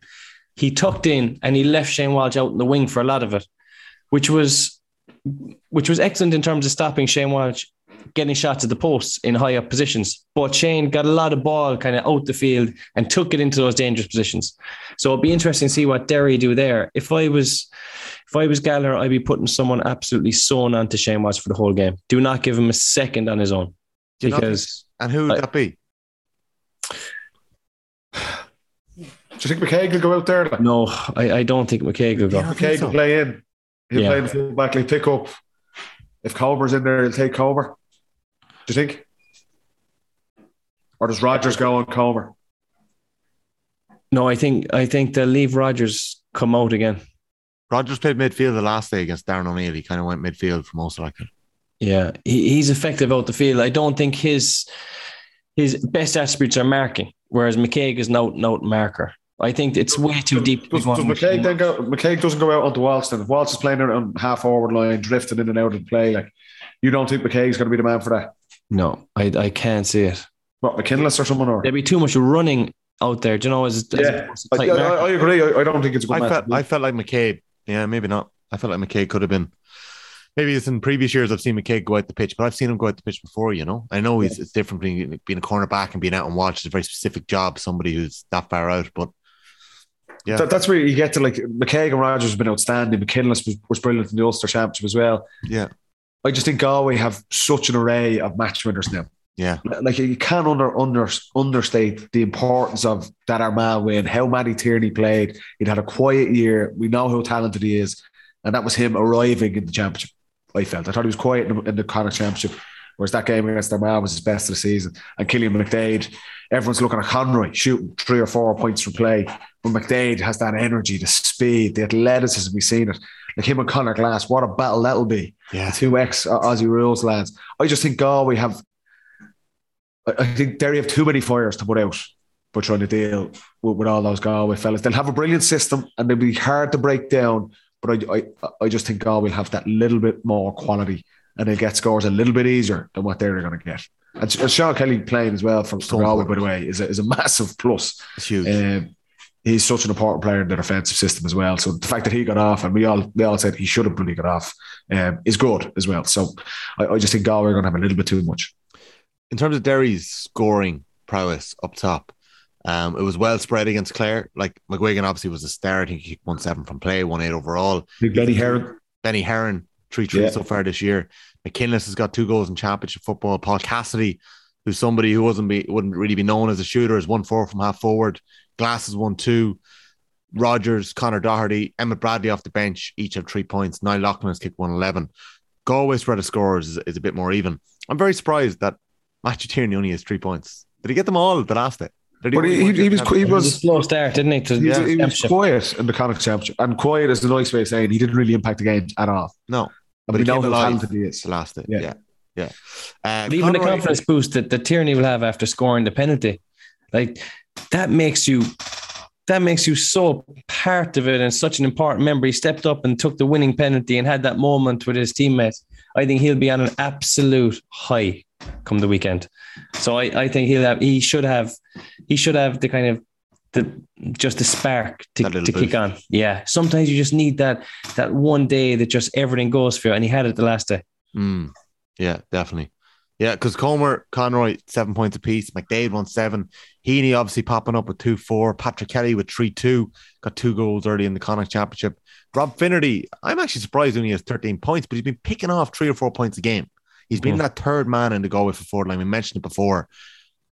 Are you expecting Rob Finnerty to be shut down this weekend, or are you expecting there'll be a focus on it? He's kind of maybe gone under the radar a bit, which definitely, like we said, has its advantages that the focus has been on the kind of marquee forwards, and he's gone quietly about his business, chipping over 2 or 3 points from play. Yeah. He is on the radar now. And again, the challenge the Galway forwards are going to face, they're going to have probably 10, 11, 12 bodies back inside their 45 metre line. So you've got to be patient on the ball. You've got to probe. You've got to get the ball to your shooters. Not panic on the ball, not force shots. You've got to be patient on it.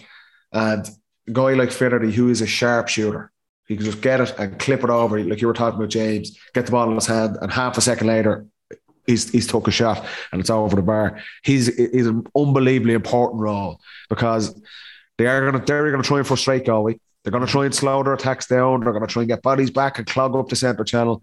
Guys like Finnerty around the edge, Shane Walsh, McDade, these type of guys.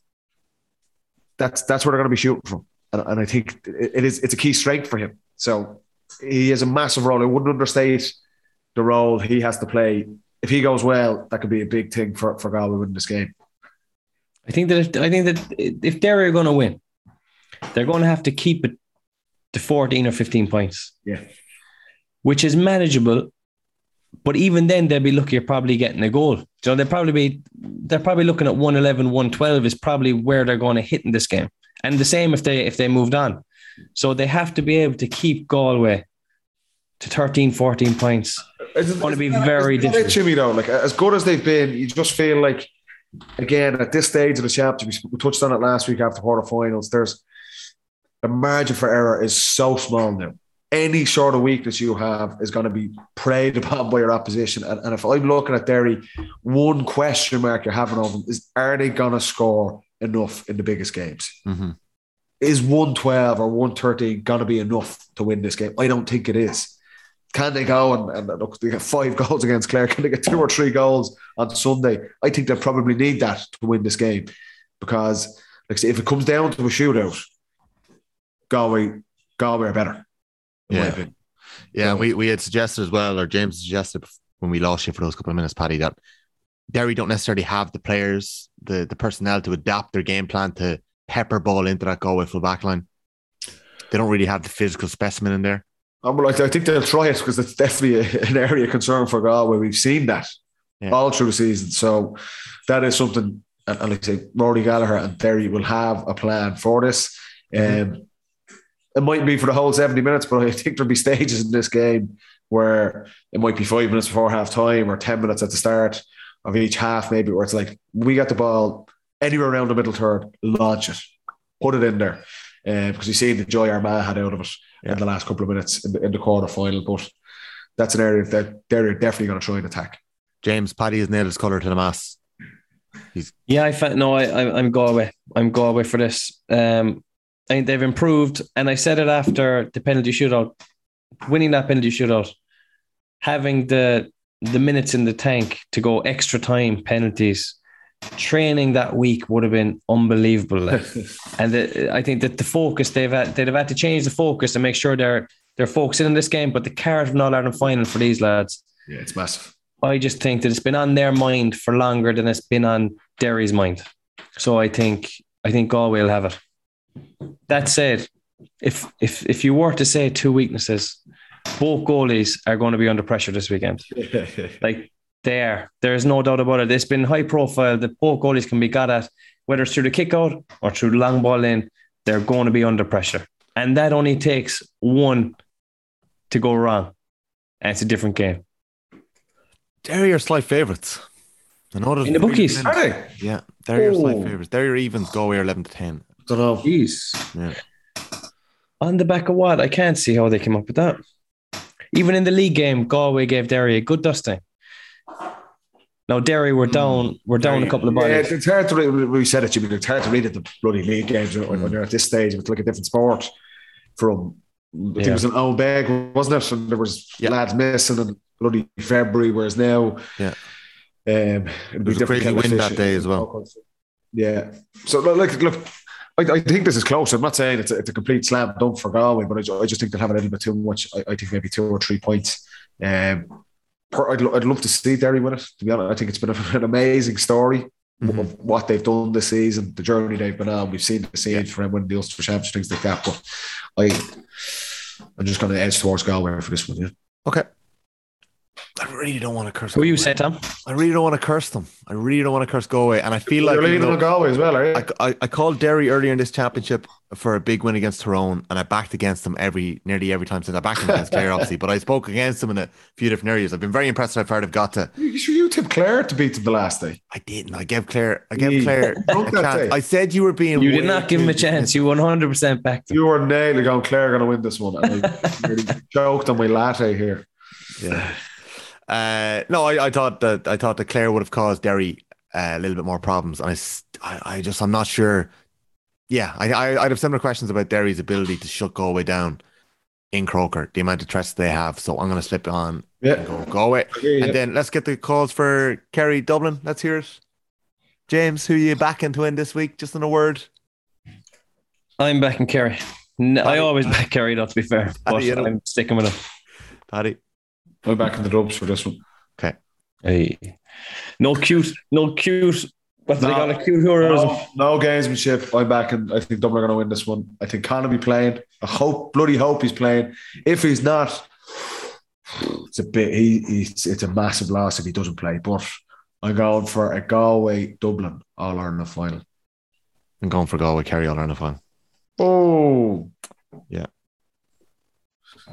You'll have a bit of crack in there, Jimmy. Anyway, though. Two of us. Yeah, you two boys. Live updates. The two boys are going to be live and off the ball with Ashton O'Reilly. You wearing a Kerry jersey in, Jimmy? I will, face paint and headband. Some view from there. Bring a flag into the press box as well, eh? That frowned upon. Some view from there.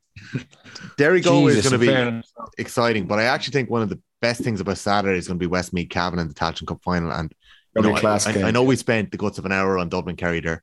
I think we were in our rights to do that. But this game, Cavan Westmeath, like, it's going to be a high-scoring affair. I'm going to put it out here right away. I think Westmeath are going to win this game and going to beat Cavan. If you're going on the semis, what we seen a couple of weeks ago, Westmeath were by far the most impressive team. They obliterated Offaly, really. Cavan kind of threatened to do that. They had a brilliant first quarter against Sligo, and you're thinking they're going to absolutely steamroll them here. And then they were really poor for the rest of that game. So if you're looking purely in the face of those semi-finals, Westmeath were probably in better form. But I would have tipped Cavan for this right from the start of the Tailteann Cup, and kind of based around their performance against Donegal in the Ulster Championship, but he really could have won that game. Yeah, they're very good. They won Division 4. Like I said, they're not a brilliant Division 4 team, but they were better than that. They just had a bit of a meltdown last season to get relegated. But I'm going to tip Cavan for this one, but it's not on recent form. I suppose it's more from what we've seen earlier on, particularly in the Ulster Championship, that game against Donegal. I think, again, they've match winners there as well. Westmeath do as well, but guys like Paddy Lynch, McKiernan. Yeah, they've got... I just think Cavan are going to nick that one. I think it'll be a really good game, though. It'll be a massive crowd from Cavan as well. Yeah. The big crowd on Saturday altogether. So Cavan's midfield, James Galligan, James Smith and Thomas Galligan. You're big fans of both of those boys. Yeah. Both are serious operators. Very good. We've gone up against... And they have been for a while. Canallan. Yeah, they have been. They've been quality. From that semi-final, the Westmeath Offaly one, Offaly were caught so often turning the ball over in their attack and having nobody back. And Westmeath just seemed to have legs to burn in the half-forward line, half-back line, just to absolutely punish. I think the Cavan will be cuter on the ball than Offaly. They won't turn over as much, and they have those shooters, plus a bit of quality around the middle. I think the Westmeath will have less opportunity to break. And if Cavan can get set up and stop them coming forward with pace. If you remember that League 4 final against Tip, it was a very slow game. Try not to remember it was that. I think the Cavan will go for something similar. Whereas Westmeath like the fast turnover break, have runners, show the legs. So it'll be two different styles, and depends. Mickey Graham will have Cavan well set up for this. I agree with Westmeath. A big plus for them that it was always kind of Hesselin they were relying on for all their scores. They've got like O'Toole, Sam McCartan, and these guys. He's got a supporting cast, much similar to what we said about Galway. That Westmeath can rack up scores. You know, they pushed Kildare all the way. They could easily won that game against Kildare as well earlier on in the summer. And they have been impressive through this Tailteann Cup, particularly that semi-final. But Cavan will ask a lot more tougher questions than Offaly did. And that's why I just think they're street smarts and the match winners. I think Cavan I think they'll nick this one.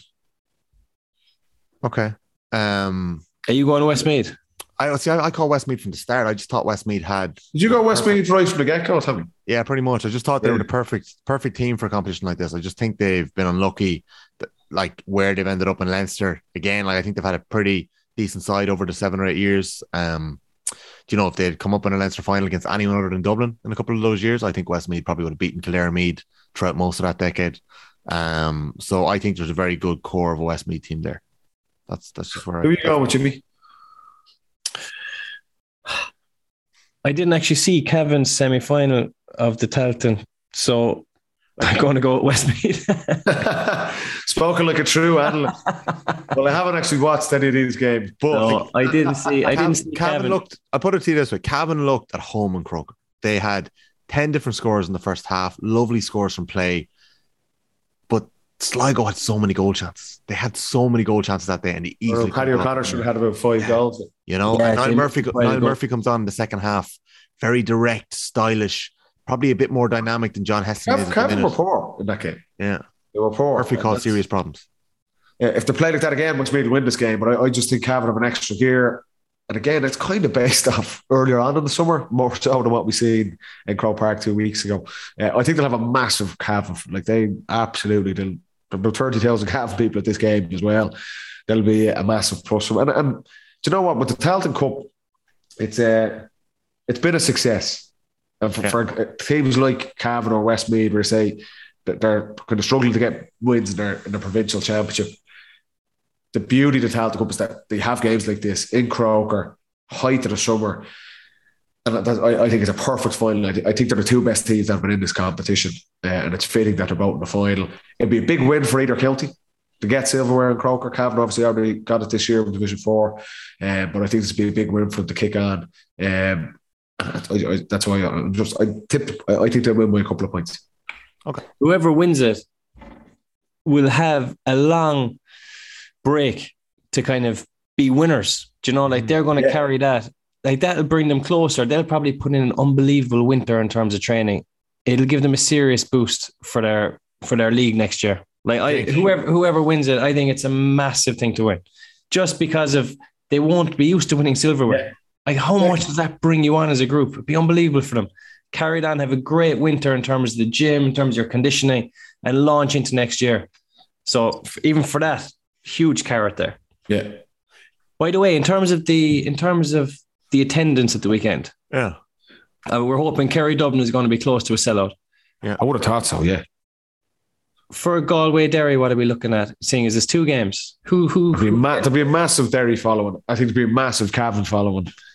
Galway. I don't know. I think you're going to get a big Galway following. I just think after the collective experience of what happened with the Armagh game, I think you're going to get a big Galway. It's such an opportunity for both those counties. Yeah, to get it's hard to predict the attendance. So it's not like they're going in against a Kerry or Dublin where they're going to be up against it to win. It's so tight to call. It's a massive opportunity for both those counties. I'd be surprised if there's not. I think you're looking 70,000 again. Yeah, thereabouts between the 4 for Westmeath as well. Like it's their opportunity to win silverware in Croke Park. Next, you Cavan have loyal fans. They'll have the whole village will be out for that. So I think it'll be a massive crowd both days in Croker, which is great. That's what we're hoping for. Yeah, and Ticketmaster is getting an awful rap at the moment. in terms of the manner. Scandal or something, was there something going on? What they're doing, they said they put tickets on sale at the start, right? Yeah.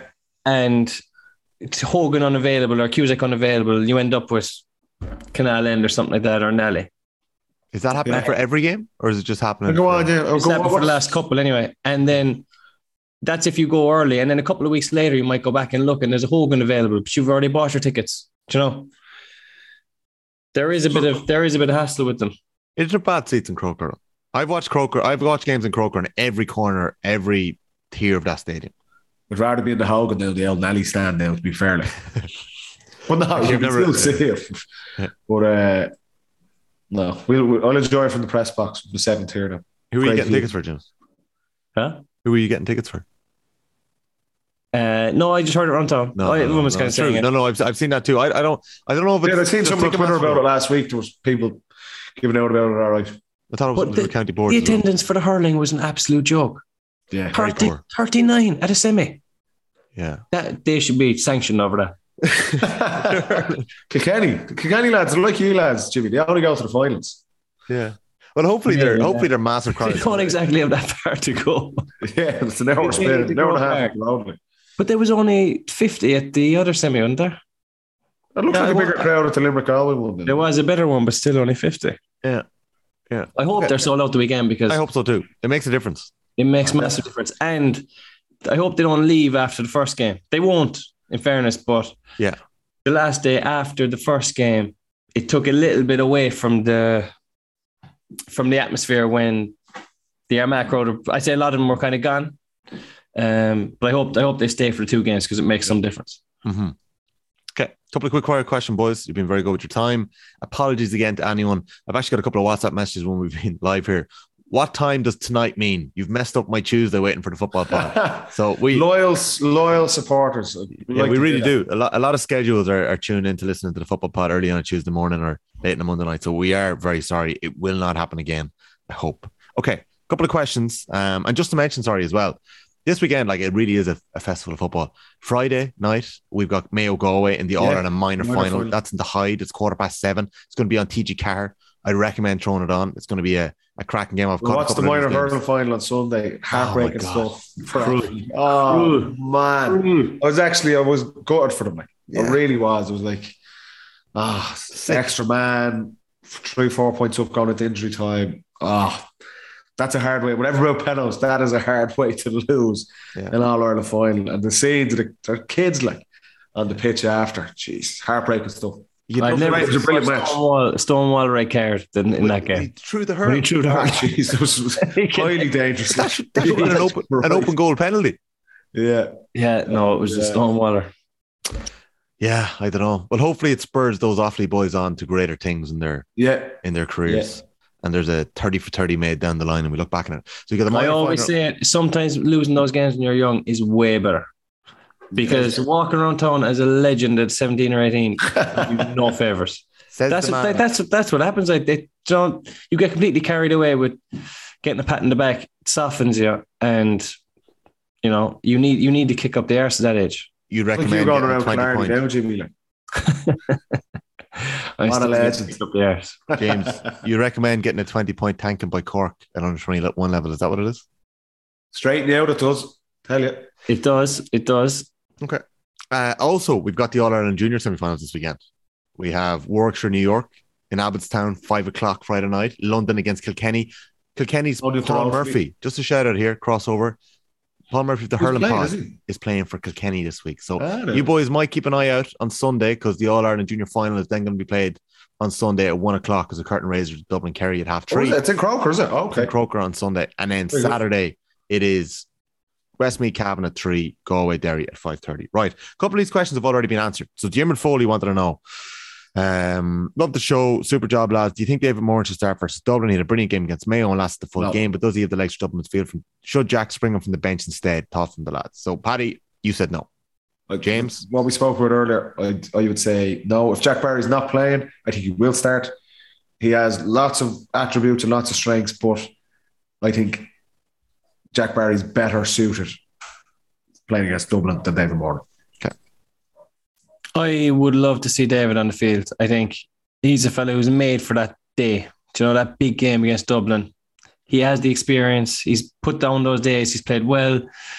If it meant moving Dermot O'Connor to 10, I don't think it's the worst thing if Kerry had to do that. But I would play Jack Barry, but I'd love to see Dave Moran play as well. Okay. Queelan is asking about the golf. Ask Paddy about the golf. How's it going? Tom O'Connor wants just watching it here now in the corner as well. How come Paddy didn't get invited to play the JP Pro-Am? That has to be sorted out. Absolute joke. Joke is right. Piers Corcoran wants to know, in terms of Mayo, what do players look for, if anything, when a new manager is put in place? We had a bit of breaking news last week that Andy Moran has agreed to stay on for another 2 years as Leitrim manager. He got that done very early. Yeah. Great news for Leitrim football all around. So we know for a fact that Andy is not in the mix for the Mayo job. But setting that aside, in terms of Mayo, what do players look for, if anything, when a new manager is put in place? See if he likes you. First and foremost. The big thing, Mayo don't have another game until January. So there's time for someone to be put in place. They don't need to rush it. Like I said, it's not the end of the world. Like, it's not, I know it was a poor season how it finished up, the league final, losing to Galway and then comprehensively beaten against Kerry. And it felt like the same old issues were there for Mayo again. But there are still some serious players there. There's talent that are in the minor final on Friday. You know, they're in Division 1. It is a good job. It's an appealing job for people, whoever they do settle on. And they'll have time. They make a call on this maybe September, October time. Get a plan in place and then try and hit the ground running next year. And look, I think James Horan's time would probably just come to an end anyway. As brilliant as he had been as a servant for Mayo, I think they probably needed something. They needed things to be freshened up. That's fair. James, did you ever get involved in any managerial calls? Were you ever in the background there? We have to get rid of him. Yeah, we're bobbing about like Chelsea there, office politics. What I would say is, if a new manager's going in, if he can lay down an unbelievable first impression that everyone goes, whoa, this is different, this is new, this is exciting, and have a good winter at it like that. Whereas if you go in, it's more the same, or he doesn't shake things up enough, it could be a bit of a downer. Not a downer, but you just don't take the advantage of the change. I think go in there and shake it up and see if you can do something different. I can't wait to see who they appoint. It's going to be, it's a massive appointment for them. And for whoever gets it. It's an unbelievable opportunity. It's huge. I think will they go outside county? I don't think so.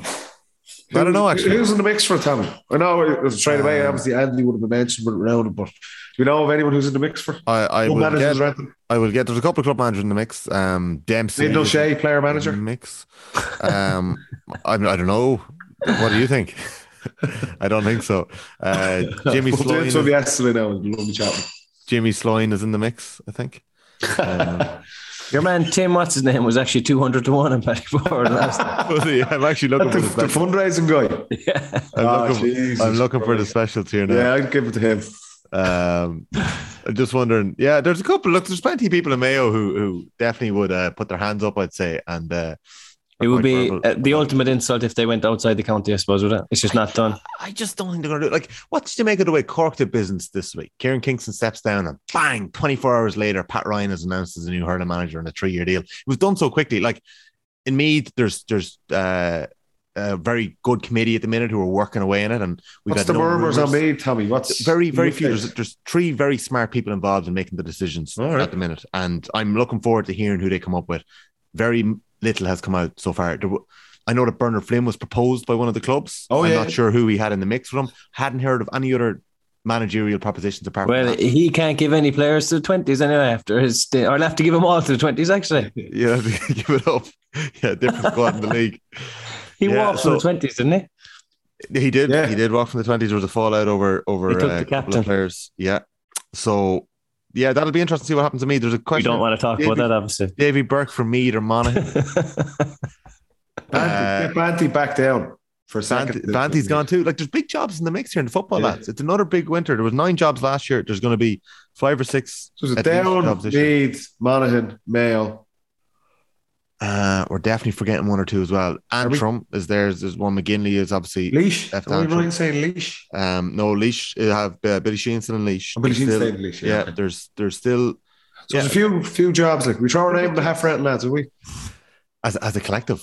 Yeah. Now, we have a couple of questions in here. Is it late because Tommy's hanging? Is the pod late because Paddy was playing golf? No, the pod is late because collectively we all let the side down. So we're all hanging today, lads. Last question. Low energy pod here from Trondheim. I better now wrap it up, and I better get the pod up so people can have a listen. Yeah. Lads, last one. Is it worth bringing back the Railway Cup for the autumn-winter period? I never played it. I wouldn't. I don't think it's on agendas at the moment. There's no week free anyway. Did either of you play it? No. They can't shorten the inter-county season for the clubs and then bring back another competition in the middle of the club season.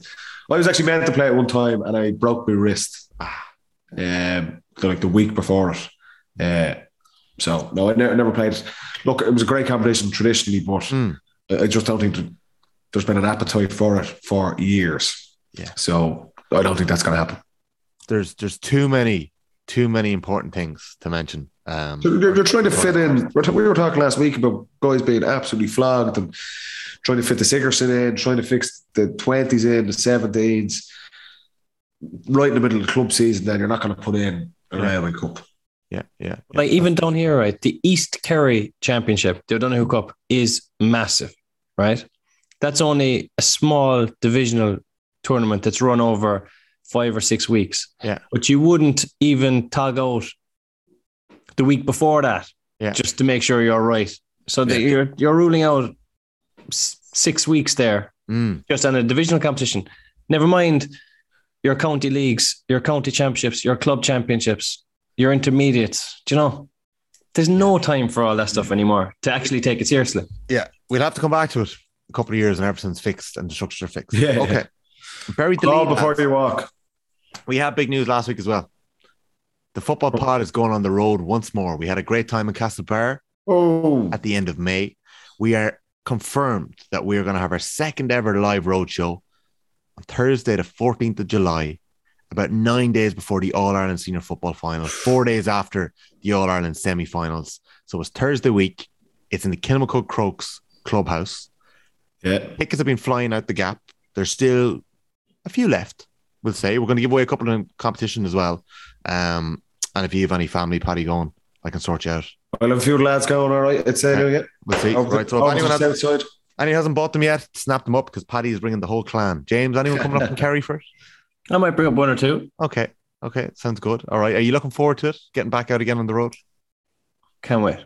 Last time, in fairness, Castlebar was brilliant. It was class. Yeah, great crowd, bit of crack as well. So I fancy it. It'll be interesting now. We'll be reviewing the Dublin-Kerry game as well. So hopefully, Dubs are through when we're preparing for an All-Ireland final. I think you get a few more people coming along to it. But it should be a great night out in Crokes.